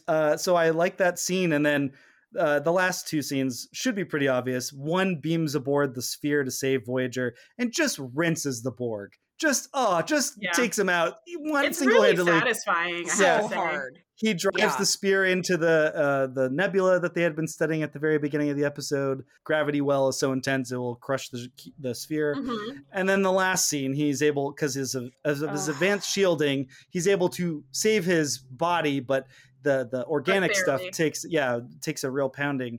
And then we get the whole, I should not exist. I was an accident. And then she's like, please let the doctor help you. You are hurting me. It's very sad. And there's, another scene before that ties into this scene, which is when one goes to meet the doctor for the first time. And the doctor's like, I want to hear my origins. And one is like, I want to hear my origins. And the doctor's like, another time. And he's like, I want to hear it now. And he's like, yes. Well, so what happened was, and he tells the story. And then one is like, I was an accident. And the doctor's like, no, just call it like a random convergence of technologies. And then one says, am I unwelcome here? What I love about that, which is very data-like as well, is that really high EQ that kids have, right? There's this just like honest sincerity to that question of like, you don't like me? Which is exactly what kids can pick up even if they can't articulate. But I love that the drone articulates that, oh, am I not welcome here? Because I just want to know, there's no skin off my nose. I just need to know what's going on. And when the doctor stopped, sat down his tricorder and looked him in the eye and was like, on the contrary, we are always searching out new life. We are glad you are here. You are going to be a part of this crew. Like, just really reassures him that he's not unwanted just because he was a surprise. I thought that was really sweet and blends in perfectly to this last scene where now he's dying and Seven is saying, but you're unique. And he's like, I was just a random convergence of technologies. I was never meant to be. I was never meant to exist. And it's just like, ugh. And he sacrifices himself, again, if you're just following us and not watching, because he knows the Borg are aware of me now. They know that I can kick their ass, and so they're going to keep coming after us. So I'm already dying, and we should just let this play out. I'm not supposed to be here anyway. And all of his logic aside, it doesn't matter. You want them to save him in that moment. Yeah. It's very sad. Even as a teenager, I was like, oh, that sucks. Like, there's got to be another way. But he was a very, very successful Borg. He is so Hugh-like, you know what I mean? From callback to TNG's iBorg, where they have successfully sort of broken the pattern of control that the Borg have over the drones. And he's now an individual, and he's learning and growing. And more importantly, he's learning to value his peers around him as like mentors and friends. So what he does to save the ship, he does for them, not for him. That's right. you know, he knows the risks and he does it anyway. And the Borg are like, welcome, you know, we want to take your future technology and assimilate it into all of us. And he's like, fat chance of that happening. And like, boom, death, right, to the Borg. So it is such a lovely, I will say his death is beautiful, which is not a word I use often, because he went into it willingly and he used his like super blocky shield technology to stop the Doc from operating and saving his life, which would have been a slim chance anyway. But he was like, no, I'm not letting you do this. Just let me die. So it was a death with purpose, which I think Tasha Yar would have killed for, right? Because she got killed by freaking wind, right. by Armis. Killed for, so it's like, died for. yeah, she died with some raspberry jam on her face, and we called that a death, right? And it was just so pointless. And I do love that in yesterday's Enterprise, they kind of give her like a chance to make her death meaningful, which is pretty cool. But yeah, so sad, but it was beautifully, beautifully done. Like, it was a true warrior's death. And the part where he says, where he's like, you know, where she's like, you're hurting me. That's what made him stop before, his concern for her emotions or feelings or whatever. And then for him to just be like, you'll adapt. It's like, he's even matured in that sense. Yeah. Where I know I'm hurting you. Well. And unfortunately, I have to hurt you to save you. Yeah. By hurting myself. Unbelievable performance from Jerry Ryan, because that you're hurting me. You feel that pain, that loss pain. And then the previous you're hurting me of like, she's kind of scared. It's a great performance. Same line, two different emotions, right? Like two different. Yeah. I mean, Brandon Braga's kind of right, even though he's very heavily biased, but he's kind of right. She's flawless, perfect in this episode. I kind of think that's, at least by the end, it kind of brings it home. This really is the best of 7. I do have a great scene that's before this. It's a very, very short scene, but when 1 and 7 are in the regeneration alcoves, and 1 is still, you know, he is still an infant in a man's body, right? So he doesn't even know how to get into the alcove, right? So it's like lightly comedic, but just like kind of a sweet moment where he goes in face in, and she says, you have to face out. So he's like, oh, okay. So they start their regeneration, and he says, 7, thank you. And the look on 7's face was like, you're not really his mentor. At this point, you're like his mother. It was just so heartbreakingly beautiful. So heartbreakingly beautiful. And then obviously, you're hurting me. You will adapt when he dies. It's like, Jesus. And for her to have to return back to the alcove, which there are 2 of, and she has to return to it alone. It's like, oh. And turns it off his. Yeah, that's... Yeah, just absolutely tears my heart out. So I was very curious to know what you were going to say about the bookends, because I have a very strong reason why I don't think the bookends actually work. So the episode begins, the first shot is 7 of 9 practicing her smile in the mirror, which we've all done before, right? Yes, so we all want to know how we look to other people. And then the doctor barges in unannounced. He's like, how are we feeling this morning? And she's like, annoyed. I don't like him. No, so you said Neelix, and I'm like, yeah, I don't like Neelix a lot. And there's a lot of reasons why. It's very much less the performance than it is just how Neelix is written. But Robert Picardo, who I think is doing a great job, he's doing exactly what's being asked of him. What a fucking obnoxious character. He irritates the shit out of me. The doctor always irritates the shit out of me. And I know people are like, but that's how he's written. But that's how he's programming. Well, that's what I'm saying. Like, annoying. Your 2 best characters before 7 of 9 being Janeway and the most obnoxious person on the ship. Yeah. That's tough. Yeah. That's what I'm saying. Yeah. The show was in trouble before 7 of 9. I think Robert Picardo's performance is always genius. Like, he embodies the doctor.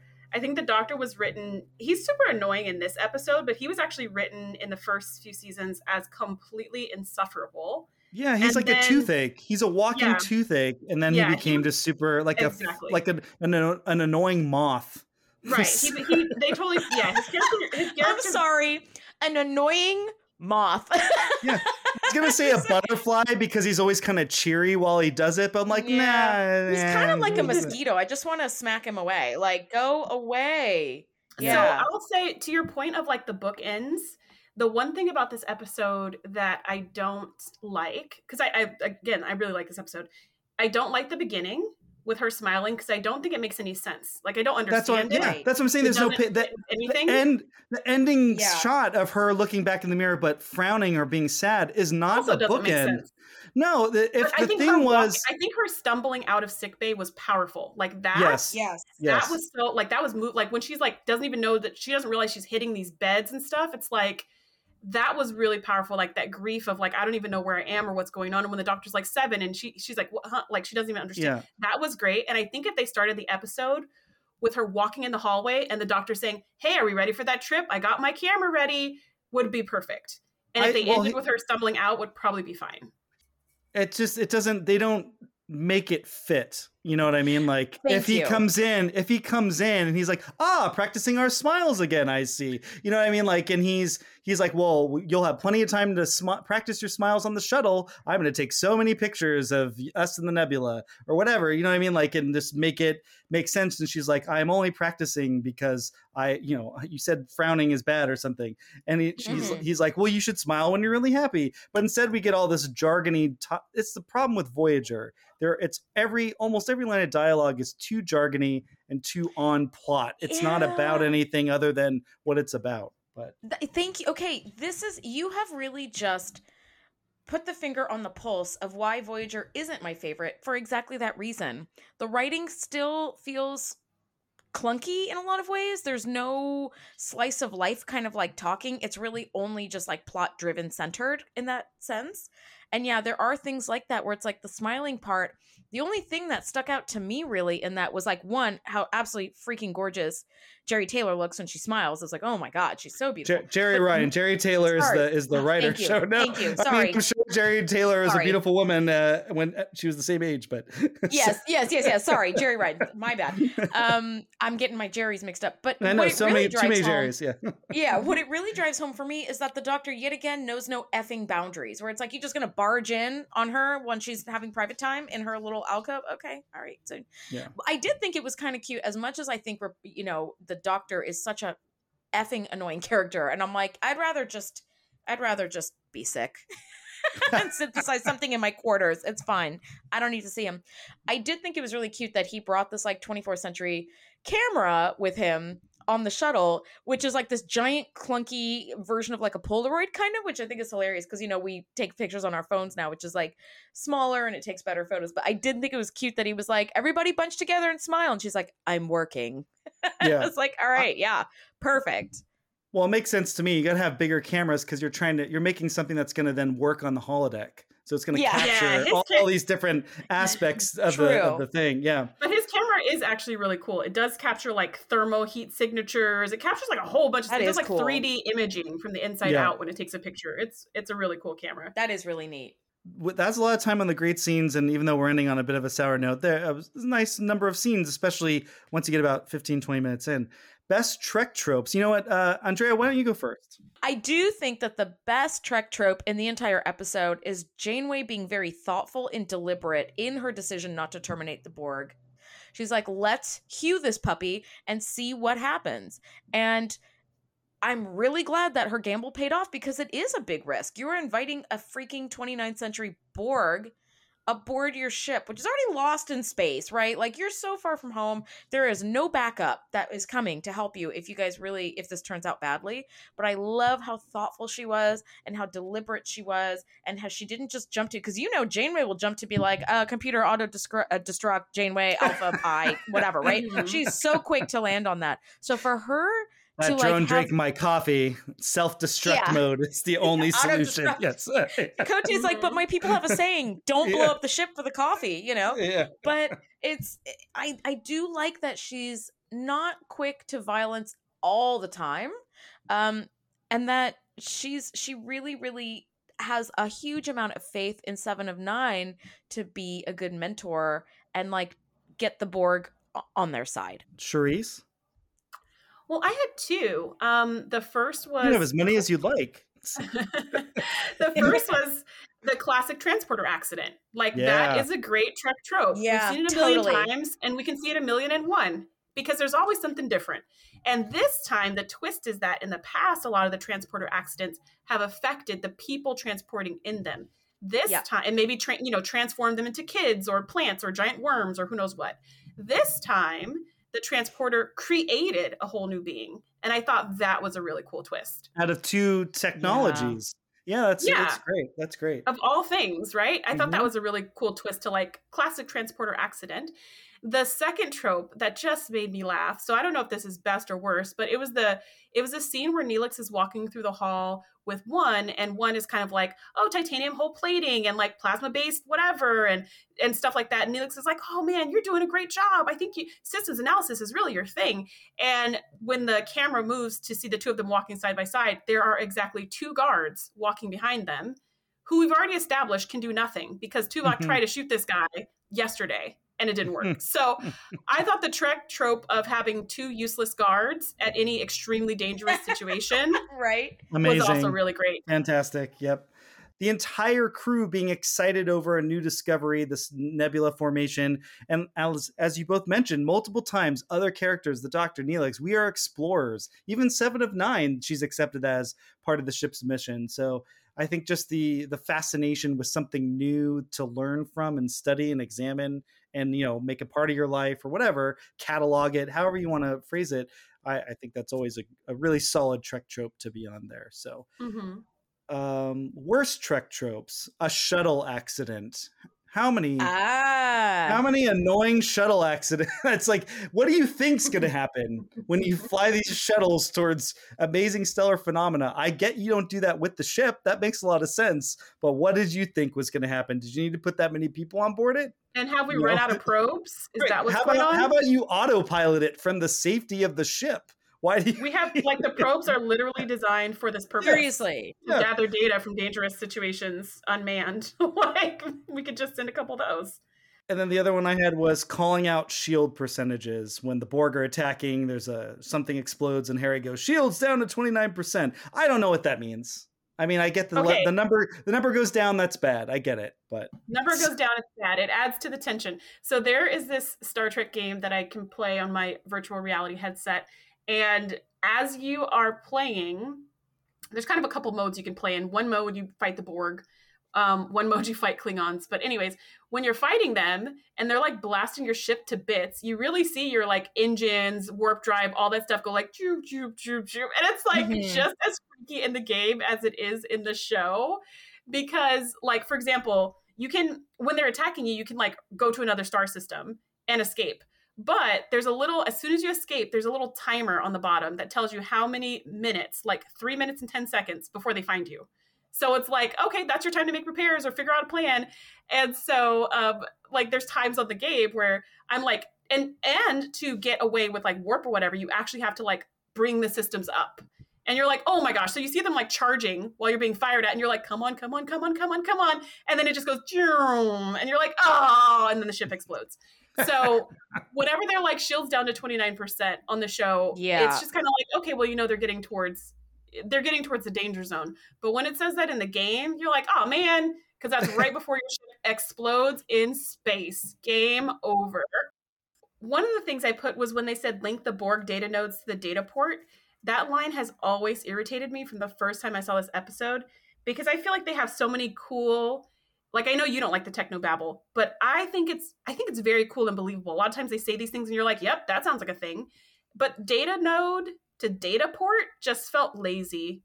Oh, I'm with you. That was the one line I was like, that's why I'm like, this show's too jargony. Like, it's always been weird. That's what. Well, how about this? Bad technobabble, because I think it's like they need to fill a certain number. They need to fill a certain number of pages, and they know what these scenes are about. Like, yeah, I think you're right. With Torres and Neelix, it's a nothing scene. So they just need to like flesh it out and make it have a beginning, middle, and end with a little bit of conflict, which they usually just weave in as like someone's doing something, and while they're doing something, someone's talking about something else, and it's the tension of the thing that needs to be done with the thing someone's saying, and that's it. And it's like a math problem, and it's usually very inelegant, at least on Voyager. This is one of those moments.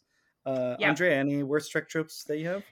Yeah, I mean, my worst Trek trope, I gotta be honest, is the one that Shereese like loved. That was like the Doc's ability to just privately be a peeping Tom against people's will. Like, I freaking hated that. And I'm You don't actually like the chief medical officer having such broad well, I'm a access. doctor. Yeah, I'm a doctor. I can see your naked body whenever. No, you can't. No, you cannot. Right? Like, you might have seen my naked body for medical reasons, but that doesn't mean you can like cavalierly and flippantly just like completely steam like, what is it, like railroad over my privacy. Okay, I get he is really anxious about his holo emitter working because you can't replicate a new one. It's 29th century technology, but priorities, dude. Like, come on, man. Like, you can't just be busting into someone's shower to be like, is it ready yet? Is it? I'm like, dude, what? He could have asked the computer. He could have said, computer, there's a device being examined in the science lab. What is the top line or something? What's the status? What's the status? Exactly. What's the status on that? Yeah. So that one just, I absolutely hate the lack of boundaries that the Doctor has. How strident he is. He barged in on 7 of 9 unannounced. He barges in on Torres unannounced. And has no one been like, Doc, stop doing that, or we're gonna deprogram you, or whatever? Like, stop doing that. Just stop it.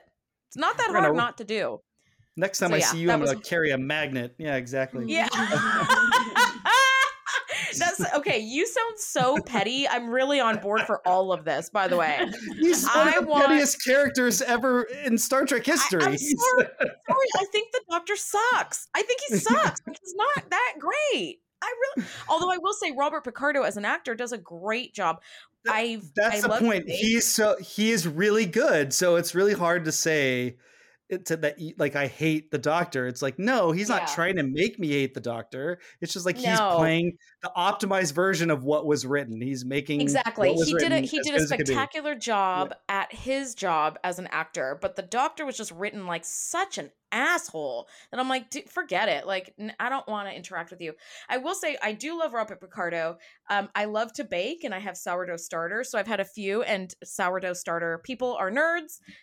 Which I proudly claim, and we name our starter. So I had one starter whose name was Will Wheaton because it was a wheat starter, or it was like a whole wheat starter. And then I had another, like an all-purpose flour one that was called Robert Picardo. So I always enjoyed making like my different doughs where I'm like, gotta feed Will Wheaton, gotta feed Robert Picardo. I did have one at one point, which before the Russia-Ukraine conflict, it was named Vladimir Gluten. And then I was like, I'm sorry, I gotta get rid of that one. So Good call. But I kept the Star Trek references ones. I still have those. Robert Picardo is alive and well. Most of its time quality. I think the VFX in this one I guess I was going to say cartoonish, but I guess I mean animated, like very drawn in. My original notes are put not the space shots, just like all the interior stuff. The babies for sure. The tubules look very drawn on, like when they come out of the emitter. Yeah. On your non-HD TVs, it looked great for that time. It looked amazing. I will say, because CGI advances so quickly, it was leaps and bounds above like where TNG was at when it was being made. But I will say there's something so striking about the difference of like VFX between TNG and Voyager. And I gotta say, I still side with like the TNG's special effects for the most part. There are some that are so bad that we talk about a bunch on our podcast, but like those tubules coming out of the holo emitter at first, I was like, wow, that was 1999 all the way. It was such TV CGI. Budget, TV schedule for sure, but it looked for the time, looked great. Also the Voyager and the shuttle pod, and those are CG models. Those are not like TNG. Those are not like they weren't practical effects. They weren't made. They have Voyager stock shots that they use, but not by this point in the run of Voyager, it was almost a completely CGI model for most of its shots, and definitely the shuttle was. And I guess initially I was like, it doesn't bother me too much, but again, rewatching the episode many times, I'm like, you can tell it's just kind of the same ilk as the other ones, but it's not bad. I remember as a kid being like, this looks really cool, actually. The blue lighting on one, even though that's not a VFX, but like instead of green, you know what I mean? Like all these little things, these little touches the Borg cube getting crushed. That doesn't look costume is particularly still good. gorgeous. The costume's great. Amazing. Yeah. And that was one of the things in TNG, like in the first few seasons, those costumes all looked great on TV in the 90s. But now in like ultra 4K HD, blah, blah, blah, it looks awful because you can see the prosthetics, you can see where they were glued in, you can see the makeup, you can see every pore on every actor's skin. And so some of the makeup jobs from the beginning seasons are not that, don't look like they didn't hold up. But in the later seasons, they look amazing. And this one, One's looks great. Yeah. One's looks so good. I kept, like, when he turned around, I kept thinking that the back of his neck, because you need to have joints and stuff where actual, human joints are, so that these molds and casts can move. So I thought the joint that met his neck was going to look really like painted on or glued on or stuck on. And I was waiting for it to bend at a really weird angle when he turned his head, and it didn't. It was like perfect. And I was like, wow, this is impressive. I know we're talking about like worst or very, very of its time. But no, just of its time doesn't have to be bad. It can be good. Okay, yeah, that was really, really good. And I was looking hard too, because I was like, let me see. Now with this higher definition, let's see. And you can see all the like blue purple veins painted underneath the skin. Yeah. It was just amazing. So there's a lot of craft that goes into all of the stuff that, people, it's easy to overlook because you just watch it week after week after week. Nobody sets out to make a bad thing. The people that do this stuff, they could be tired. But also, this was like the beginning of the season. So like everyone's had a bit of a hiatus. They're like rested up. So you're getting some really good stuff there. I like that bit about the headpiece because I thought the same thing. You can tell it's like a spoon that's like shooting up the back of his neck, and his head just kind of, it's not really attached to the back of his head. It kind of is, but it doesn't really turn with him. But it still all works. It looks great. It looks very futuristic as it's supposed to. It was good. Any other most of its time quality? One of the things that I saw that was most of its time, I thought, was B'Elanna's little bob and Janeway's little bob. And I really love Janeway's little bob over the crazy space pumpkin that she had in season 1 for her hairstyle. I mean, it was futuristic, but man, was it not cute. So it went from wig to her natural hair. I'm pretty sure that was her natural hair for what we're seeing in Drone, but that was definitely a wig. It looks good. It looks good. And 7 of 9's hair is very futuristic as well. It's mostly just pulled back from her face. So from the front, it looks simple. But in the back, it's actually a really complex kind of inverted French ponytail type deal. It's really cute and really futuristic and also really technical, which makes sense. But I love that they just went simple with Janeway after that crazy nonsense bird's nest hairstyle that they were just like, you know what? Let's just leave it around the ears and call it a day. I'm going to tell you something my friend said. Like they brought 7 of 9 onto the show and they gave Captain Janeway a Karen haircut. And I was like, that is they really did. So cold. They really, really did give her a Karen. Absolutely. Oh my gosh. I still think it was an improvement. And I think it's very 90s. So it wasn't futuristic, but I remember even watching the show as a kid being like, oh, good. Let's just do that. Let's do simple. Because I know with Counselor Troy and TNG, they kept trying to do different futuristic things with her hair. Sometimes it worked and sometimes it was horrible. And so I just was kind of relieved by the simplicity of this 90s hairstyle. Andrea, were you going to say one? Yeah. You know what I did was very of its time for me, at least. And this is something I appreciate. I don't look back on this like laughingly. I'm like, oh, it's that we still have spaceships with carpet in the hallways, because it was like after this time that like carpet kind of went away and it became much, much more sterile. And it's something about just adding that little touch of softness that makes it a more like livable space for me. Because remember, this is their home as well as their workplace. And if you're working in a lab that's all cold steel and metal and you're basically in a Borg cube, there is nothing cozy about that at all. And like, I do love this Federation spaceship that has some carpet on it. So it brings a lot of warmth, and I really love it. And I do miss it because, you know, in a bunch of like the newer Star Treks, the bridges do look very, very cool, right? Like set design has continued to just excel and excel and excel, right? But let's bring back a little carpet. Let's bring back like a little sitting area with a plant. You know, I'm just saying, like, we also have to live here in addition to work here. Can we bring that back, please? I think it's a great point. I really do love that. As long as we have a painting of space, I think we're good. That's right. That's right. Home.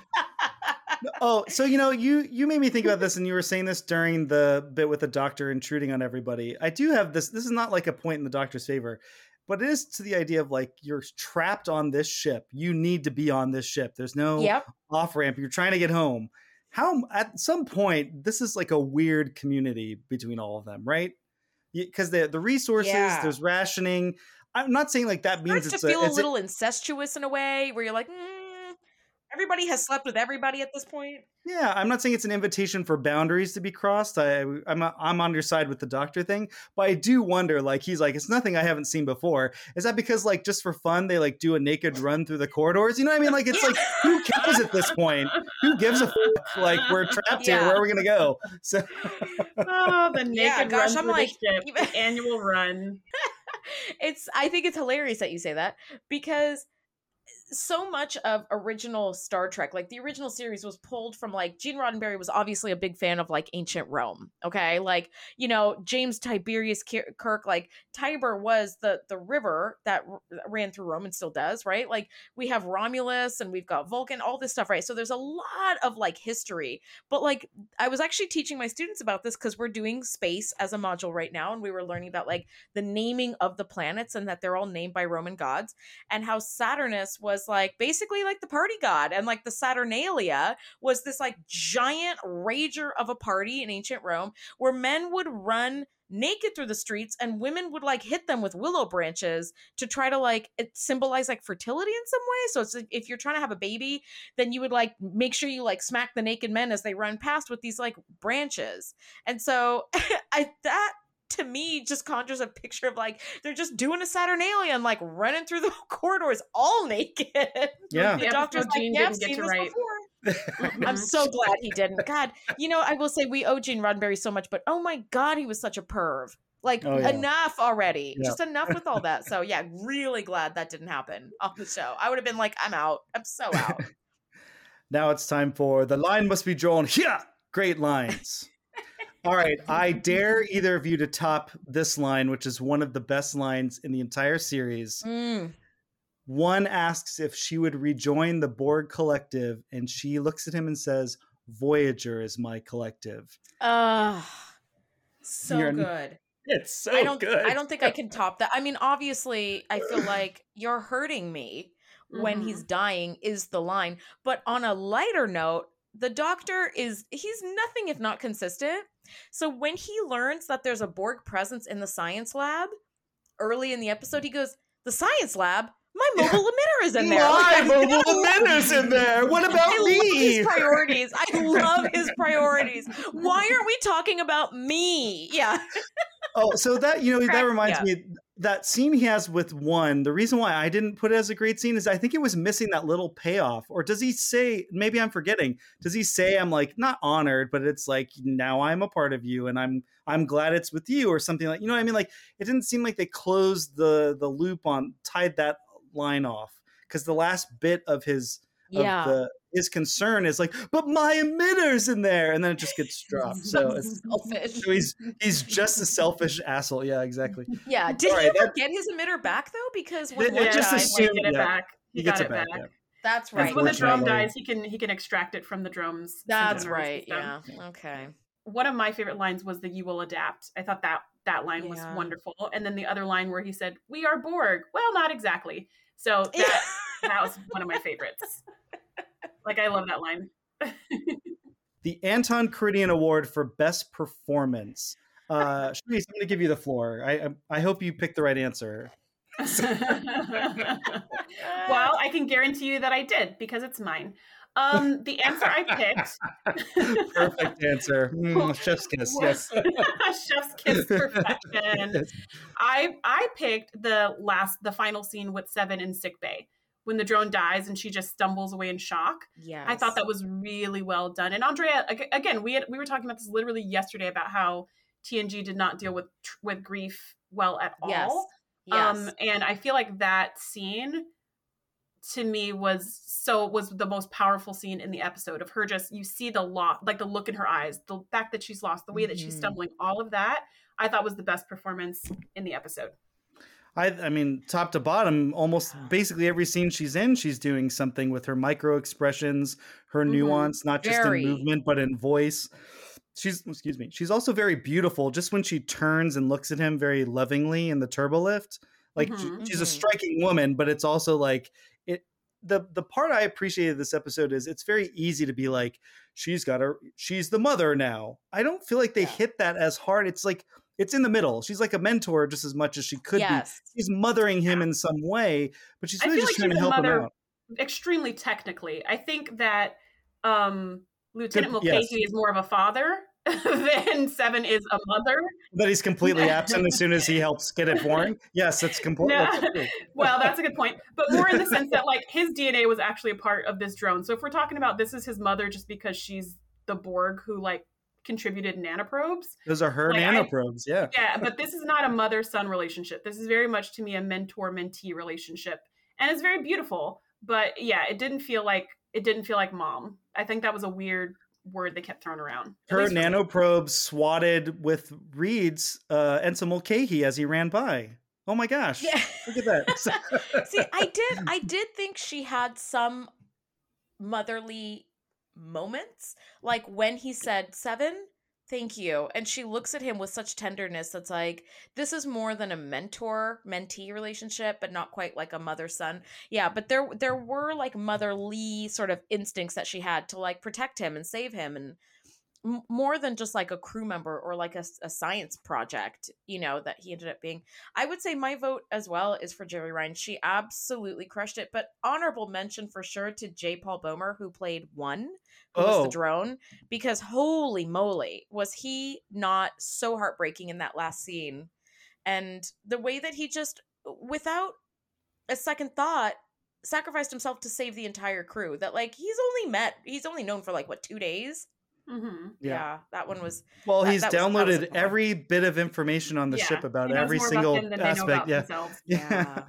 So for me, because obviously it's Jeri Ryan, the Shatner is J. Paul Boehmer because he really has to go for it. He does. So the Shatner doesn't have to be like it's not like an overacting award. It's more just like someone who really went for it. And you could perceive that as it's too much. Or you could perceive it as like, wow, they did not take a moment. They didn't take a scene or a line off. And sort of his dictation, the way he speaks, his movements, the little spin he puts on his dialogue, 7 of 9. Like he goes, they will fail. Yes. Like it's very Shakespearean in a way, but also it's fitting. He's trying to fit in the world. This is also his first on-screen job. Like this Holy is like moly. Off the mat. He's in front of the camera. He's wearing this makeup and he's doing all this. He's the co-lead of the episode, basically. So I gave him the Shatner, though. He really went for it. And I think he really, because you can't honorable mention him with Jeri Ryan. She's too good. She's too good. She really is. So but I will say his deathbed scene, his deathbed scene, though. Yeah. Has there ever been a more perfectly heart-wrenching death scene in Trek? Like to my knowledge, and I haven't seen all of the Treks, and like I have forgotten most of DS9. So if you're a DS9 person and there's like a more moving death scene, please don't, rake me over the coals for it. But this, I mean, just the way that he was allowing himself to die against everybody else's opinion, and like their desperation to save him, and how he just like let it happen and still showed love for Seven. I was like, good Lord, like he just tore me up. Like he really did. Yeah. And I like the way he was kind of like gasping and kind of like stuttering in his speech, and it really sounded like he was suffering when he was like, but it wasn't like super. Yeah. It was just right. Like it wasn't super hammy. It was just gut wrenching. It was perfectly done. It's like, that's how much, because he's in pain, but he's also Borg. Yeah, that's what I'm saying. You really have to go for it if you're being a Borg. Like Jeri Ryan is constantly going for it, talking like this. You know what I mean? Like she's constantly trying to be a Borg, but then she has to let a vulnerability escape. Here, he has to be a drone that's basically learning how to do that physical transformation on his face when he's assimilating the data node. That to me was like, that was a trick. I'm like, whoa, you are not a drone anymore. You're a person. How is he doing that with just his face? It was amazing. Totally. And even the moment of sensitivity when the first time she says, you are hurting me, I'm like, oh, I believe it. She said she had a great time performing with him. Jeri Ryan did. Again, his first on-screen job. Great job. But I'm just giving it the Shatner only because it's like he really had to go for it. And I think he nailed it. How many takes are you getting when you're wearing that much makeup, right? They're shooting this show fast. Yeah. So I do have 2 honorable mentions, and they are not flattering. I'm going to give the honorable mention soft one. After we learn that the sphere has been destroyed in the nebula and the red alert ends, and everyone kind of just like, oh, that's over. And then the camera lingers on 7 of 9 being like, oh my God, someone I love just died. But Janeway and Chakotay are like, well, that was good. Let's go get some food. If you need me, I'll be on the bridge. So 7 of 9's in shock. The third time I watched this, I was totally distracted by the extra behind her who's just constantly pressing buttons.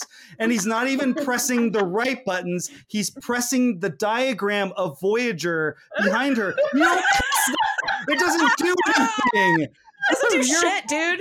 But you're like just being like, I'm on the bridge. I gotta look like I'm doing something. I'm a nondescript supernumerary. I'm not just doing stuff. Do you think they CGI the panel contents after the show's shot? It depends on the show. I think in early Voyager they had monitor cutaways that they could put in there. And I think in other times they just put little graphics. I think in Next Generation, when they would show like red alarms, there wouldn't be any detail, it'd just be a red light. But for the most part, no, it's like either a screen, like an actual TV monitor that's put into the wall to create it, or they will CGI overlay. But so you meaning don't press like did this person see that was a picture of the ship they were pressing, or was it a black wall? It's no. That's part of the bridge design. That's in the ship. It's there. It's like a sticker. It was visible. It's like a graphic that's there, and he's just pressing it. It's like, oh. And then the other honorable mention. Let's bring it all the way back. Kate Mulgrew. I'm giving a Shatner honorable mention. We loved her performance in that scene with Jerry Ryan when they're like, "What if we didn't kill this Borg? What if we tried to run it?"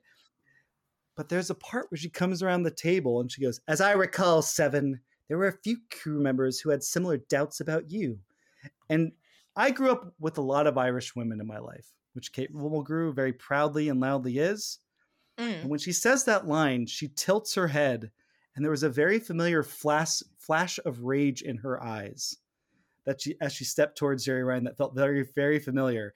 And after everything we've been saying about their relationship, she gets the line, "There were a few crew members who didn't like you." Yeah. Who thought you were dangerous and hated you.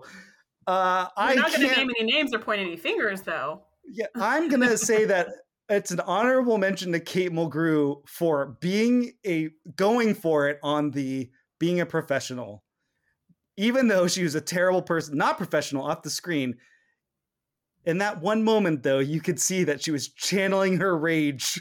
into being like, I'm going to be the captain. Do you need to become method? She's like, no, yes. I've already got this locked in. Don't worry. Like, okay. It just felt very familiar. Do you imagine before filming that scene, she was like cracking her knuckles with delight? Like she was like, bring it on. Like I really do wonder what her process is. She has, what was so funny about watching Orange is the New Black, watching Kate Mulgrew as Red, was like, she's doing Janeway, but with a Russian accent. Where like it was so funny, like her hand manner, like all of her mannerisms, like her hand on her hip and then waving her one hand while the other was on the hip. I'm like, that's Janeway. She's like, it's just very funny to me. So she has a very specific performance style. She's a fantastic television actor, and that's not like damning with faint praise. The idea that you have to shoot so many pages over so many weeks and you have to be the lead, you have to be on every time because you are number one. Like all the stuff she was saying in that Shatner interview is like, if you are the star of a network television show, at least specifically the time that she was, and she was Mrs. Columbo, she got thrust in the spotlight at a young time. Like, so she's been number one and had it all fall apart around her. She knows like you can't take a second off. It's all on you. And even when you think it's not, it is, because everyone is always counting on you. You could bring in a guest star and that guest star could suck. One of your co-stars, well, they're not number one. So if they biff it, they're going to get more upset at me failing than if like Robert Beltran, who is not a good actor, if he blows it. You know what I mean? Like, cause they already know he sucks, but they expect nothing but perfection from her. So it's like that, all that, but there was just something about him like that looked like one of my aunts after a few drinks. There's just that little flash of rage in her eyes that I caught. So I had to call it out. I had a flashback to Thanksgiving. Yeah, exactly right. That's hilarious. What part of this will they teach at Starfleet Academy? Oh, I got this one. I think Okay. they will absolutely teach the whole concept of infiltrating a Borg ship to take it down from the inside, because that, if nothing else, is the Voyager crew specialty. That's right. I agree. I think this story will be a part of a larger discussion, a seminar, I don't know, a special course about Borg culture or like hive mind technology, because it's one of many stories. I already mentioned Hugh, but like also what Lore was able to do with the fractured Borg that got disconnected from them. So it's like, I think it's how it's possible to remake individuals, reprogram, whatever, and like technology, the limits of technology and personhood and all that stuff. I think it'll be part of like some sort of philosophical thing, but also engineering wise, they're definitely taking a look at how nanoprobes work, the Borg ones, and how they evolved 29th century components. I do wonder how much studying the mobile emitter violates the temporal prime directive, though. It's like a weird glimpse into the future, and it creates like this weird paradox of like, well, if you know how it works, then how do you develop the specialty to make it work?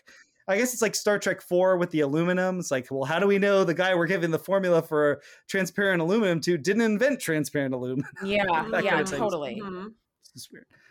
Well, I'm with you guys on this one as for like what part of this will they teach. Like very much, I think temporal prime directive and all be damned though, because as we know, Starfleet only acknowledges the prime directive when it's convenient for them. Otherwise, it's just the prime suggestion.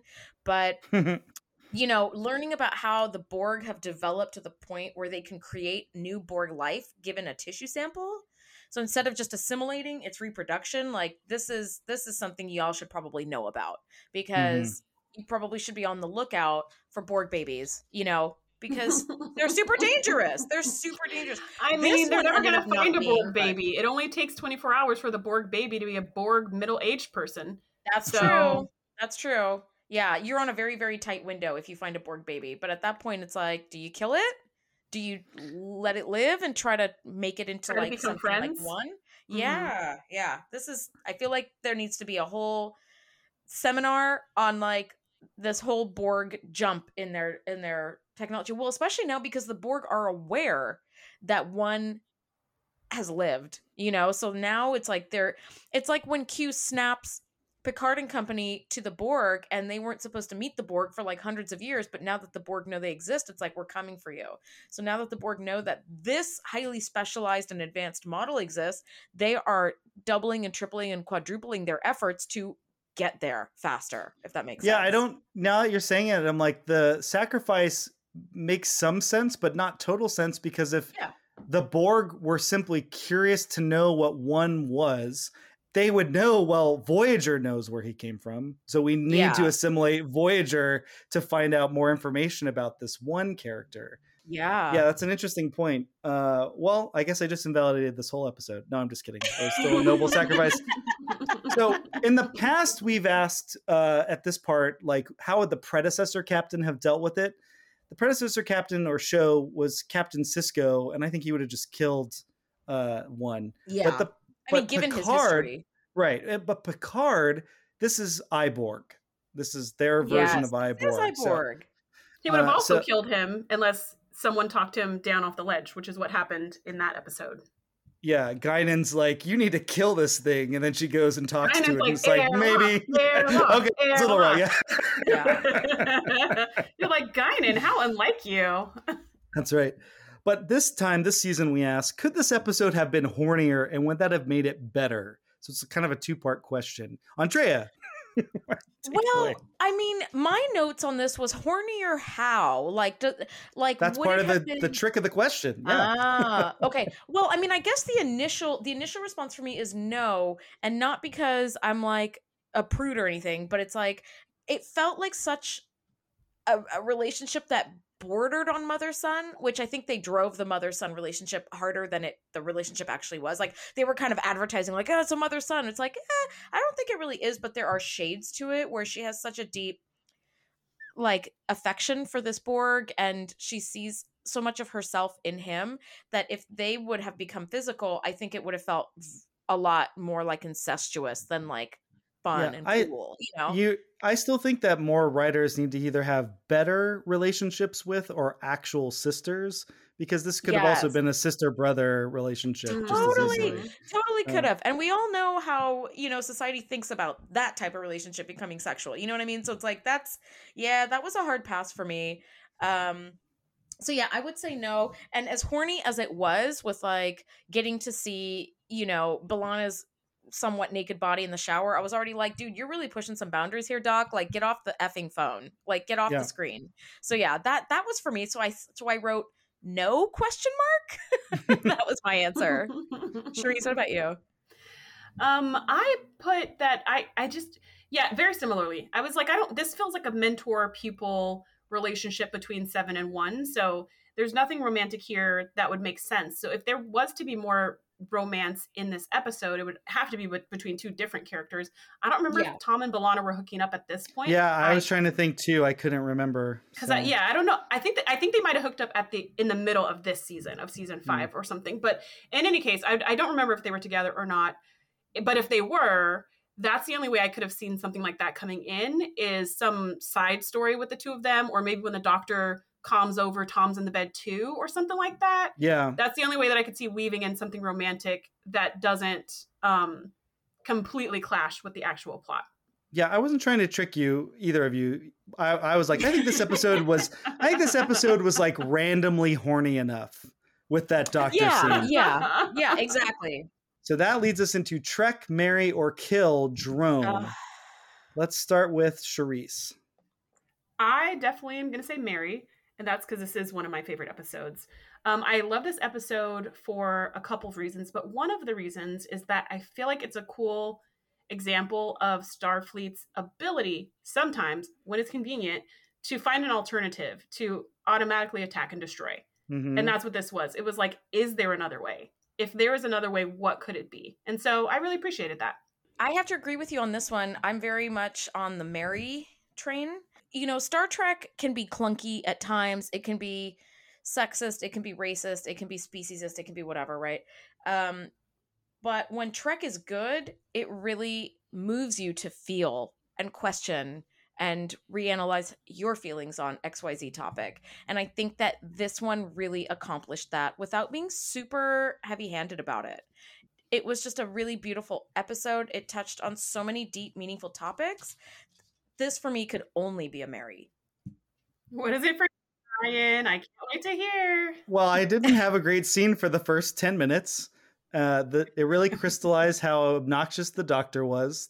But then once the drone comes online, all that works. I had a long time ago in my youth, not that long ago, just a few years ago before the pandemic, I put out a list of I think there are only 20 good episodes of Voyager, which is probably mean, but it also set me on the course of doing Trek, Marry, Kill to figure this out. But this was one of those episodes I thought was great. I remember it being better than what I thought of most Voyager episodes. That's what I mean to say. And so I got to say Marry, but I was going to say Trek up until yesterday. And I changed my mind that fourth time. Or was that scene I told you where he transforms his face as he's assimilating the information? Because it's Jerry Ryan, she's amazing the whole way through. That's why it makes the episode so good. But just realizing there's a real relationship here. In 46 minutes, they're able to basically throw out 10 or 15 minutes of it and still walk away with something that's memorable for all the reasons you mentioned. So a strong Marry, I would say. This isn't like a marriage of convenience. This is one I would commit to. It's like that one little bump in the beginning. It's like, well, who was that text from the first year we were dating? Now that's gone. But now I'm over. We're in it long enough. I'm like, that's fine. Whatever. Who cares? We're married. It's fine. All right. Shereese and Andrea, you are doing the TNG podcast still, and that's the 7th season. You're wrapping it up, this 3-year journey. How are you feeling about that?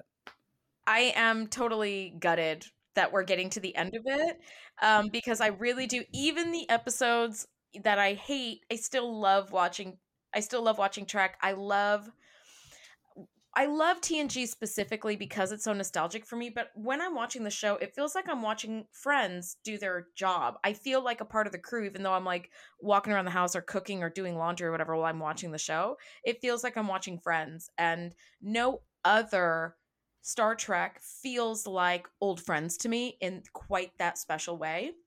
So I hate that we're getting to the end of it, but have some fun stuff up our sleeve for when we're done that we're really excited about. And I don't want to say anything more than that right now, but yeah, I'm sad about it, but I'm actually really excited and hopeful for like our next projects that we're looking at.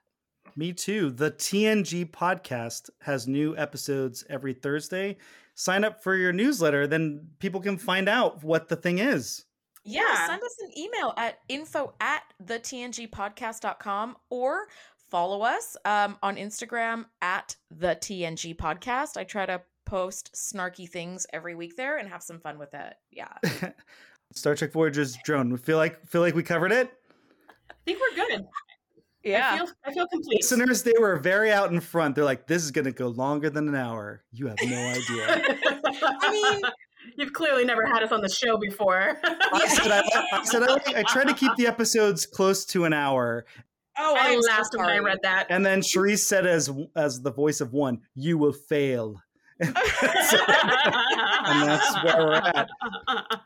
Shereese and Andrea, it has been a pleasure. I always think about Star Trek, but I think about all of them. But then I listen to your show, I'm like, yeah, it's the next generation, man. This is the one. Mission successful then. Thank you so much for having us. This has been a real pleasure and a lot of fun. Next week, Kristen will be back and we're going to do an episode that fits in with the spooky season, Cat's Paw from the original series. Be sure to rate us on Apple Podcasts or Spotify. Give us 5 stars. Write a review. Follow us online on Twitter or Instagram at TrekMarryKpod and on our website, TrekMarryKillPod.com. You can see all of our standings for everything we've graded so far. And so until next week, TMK out.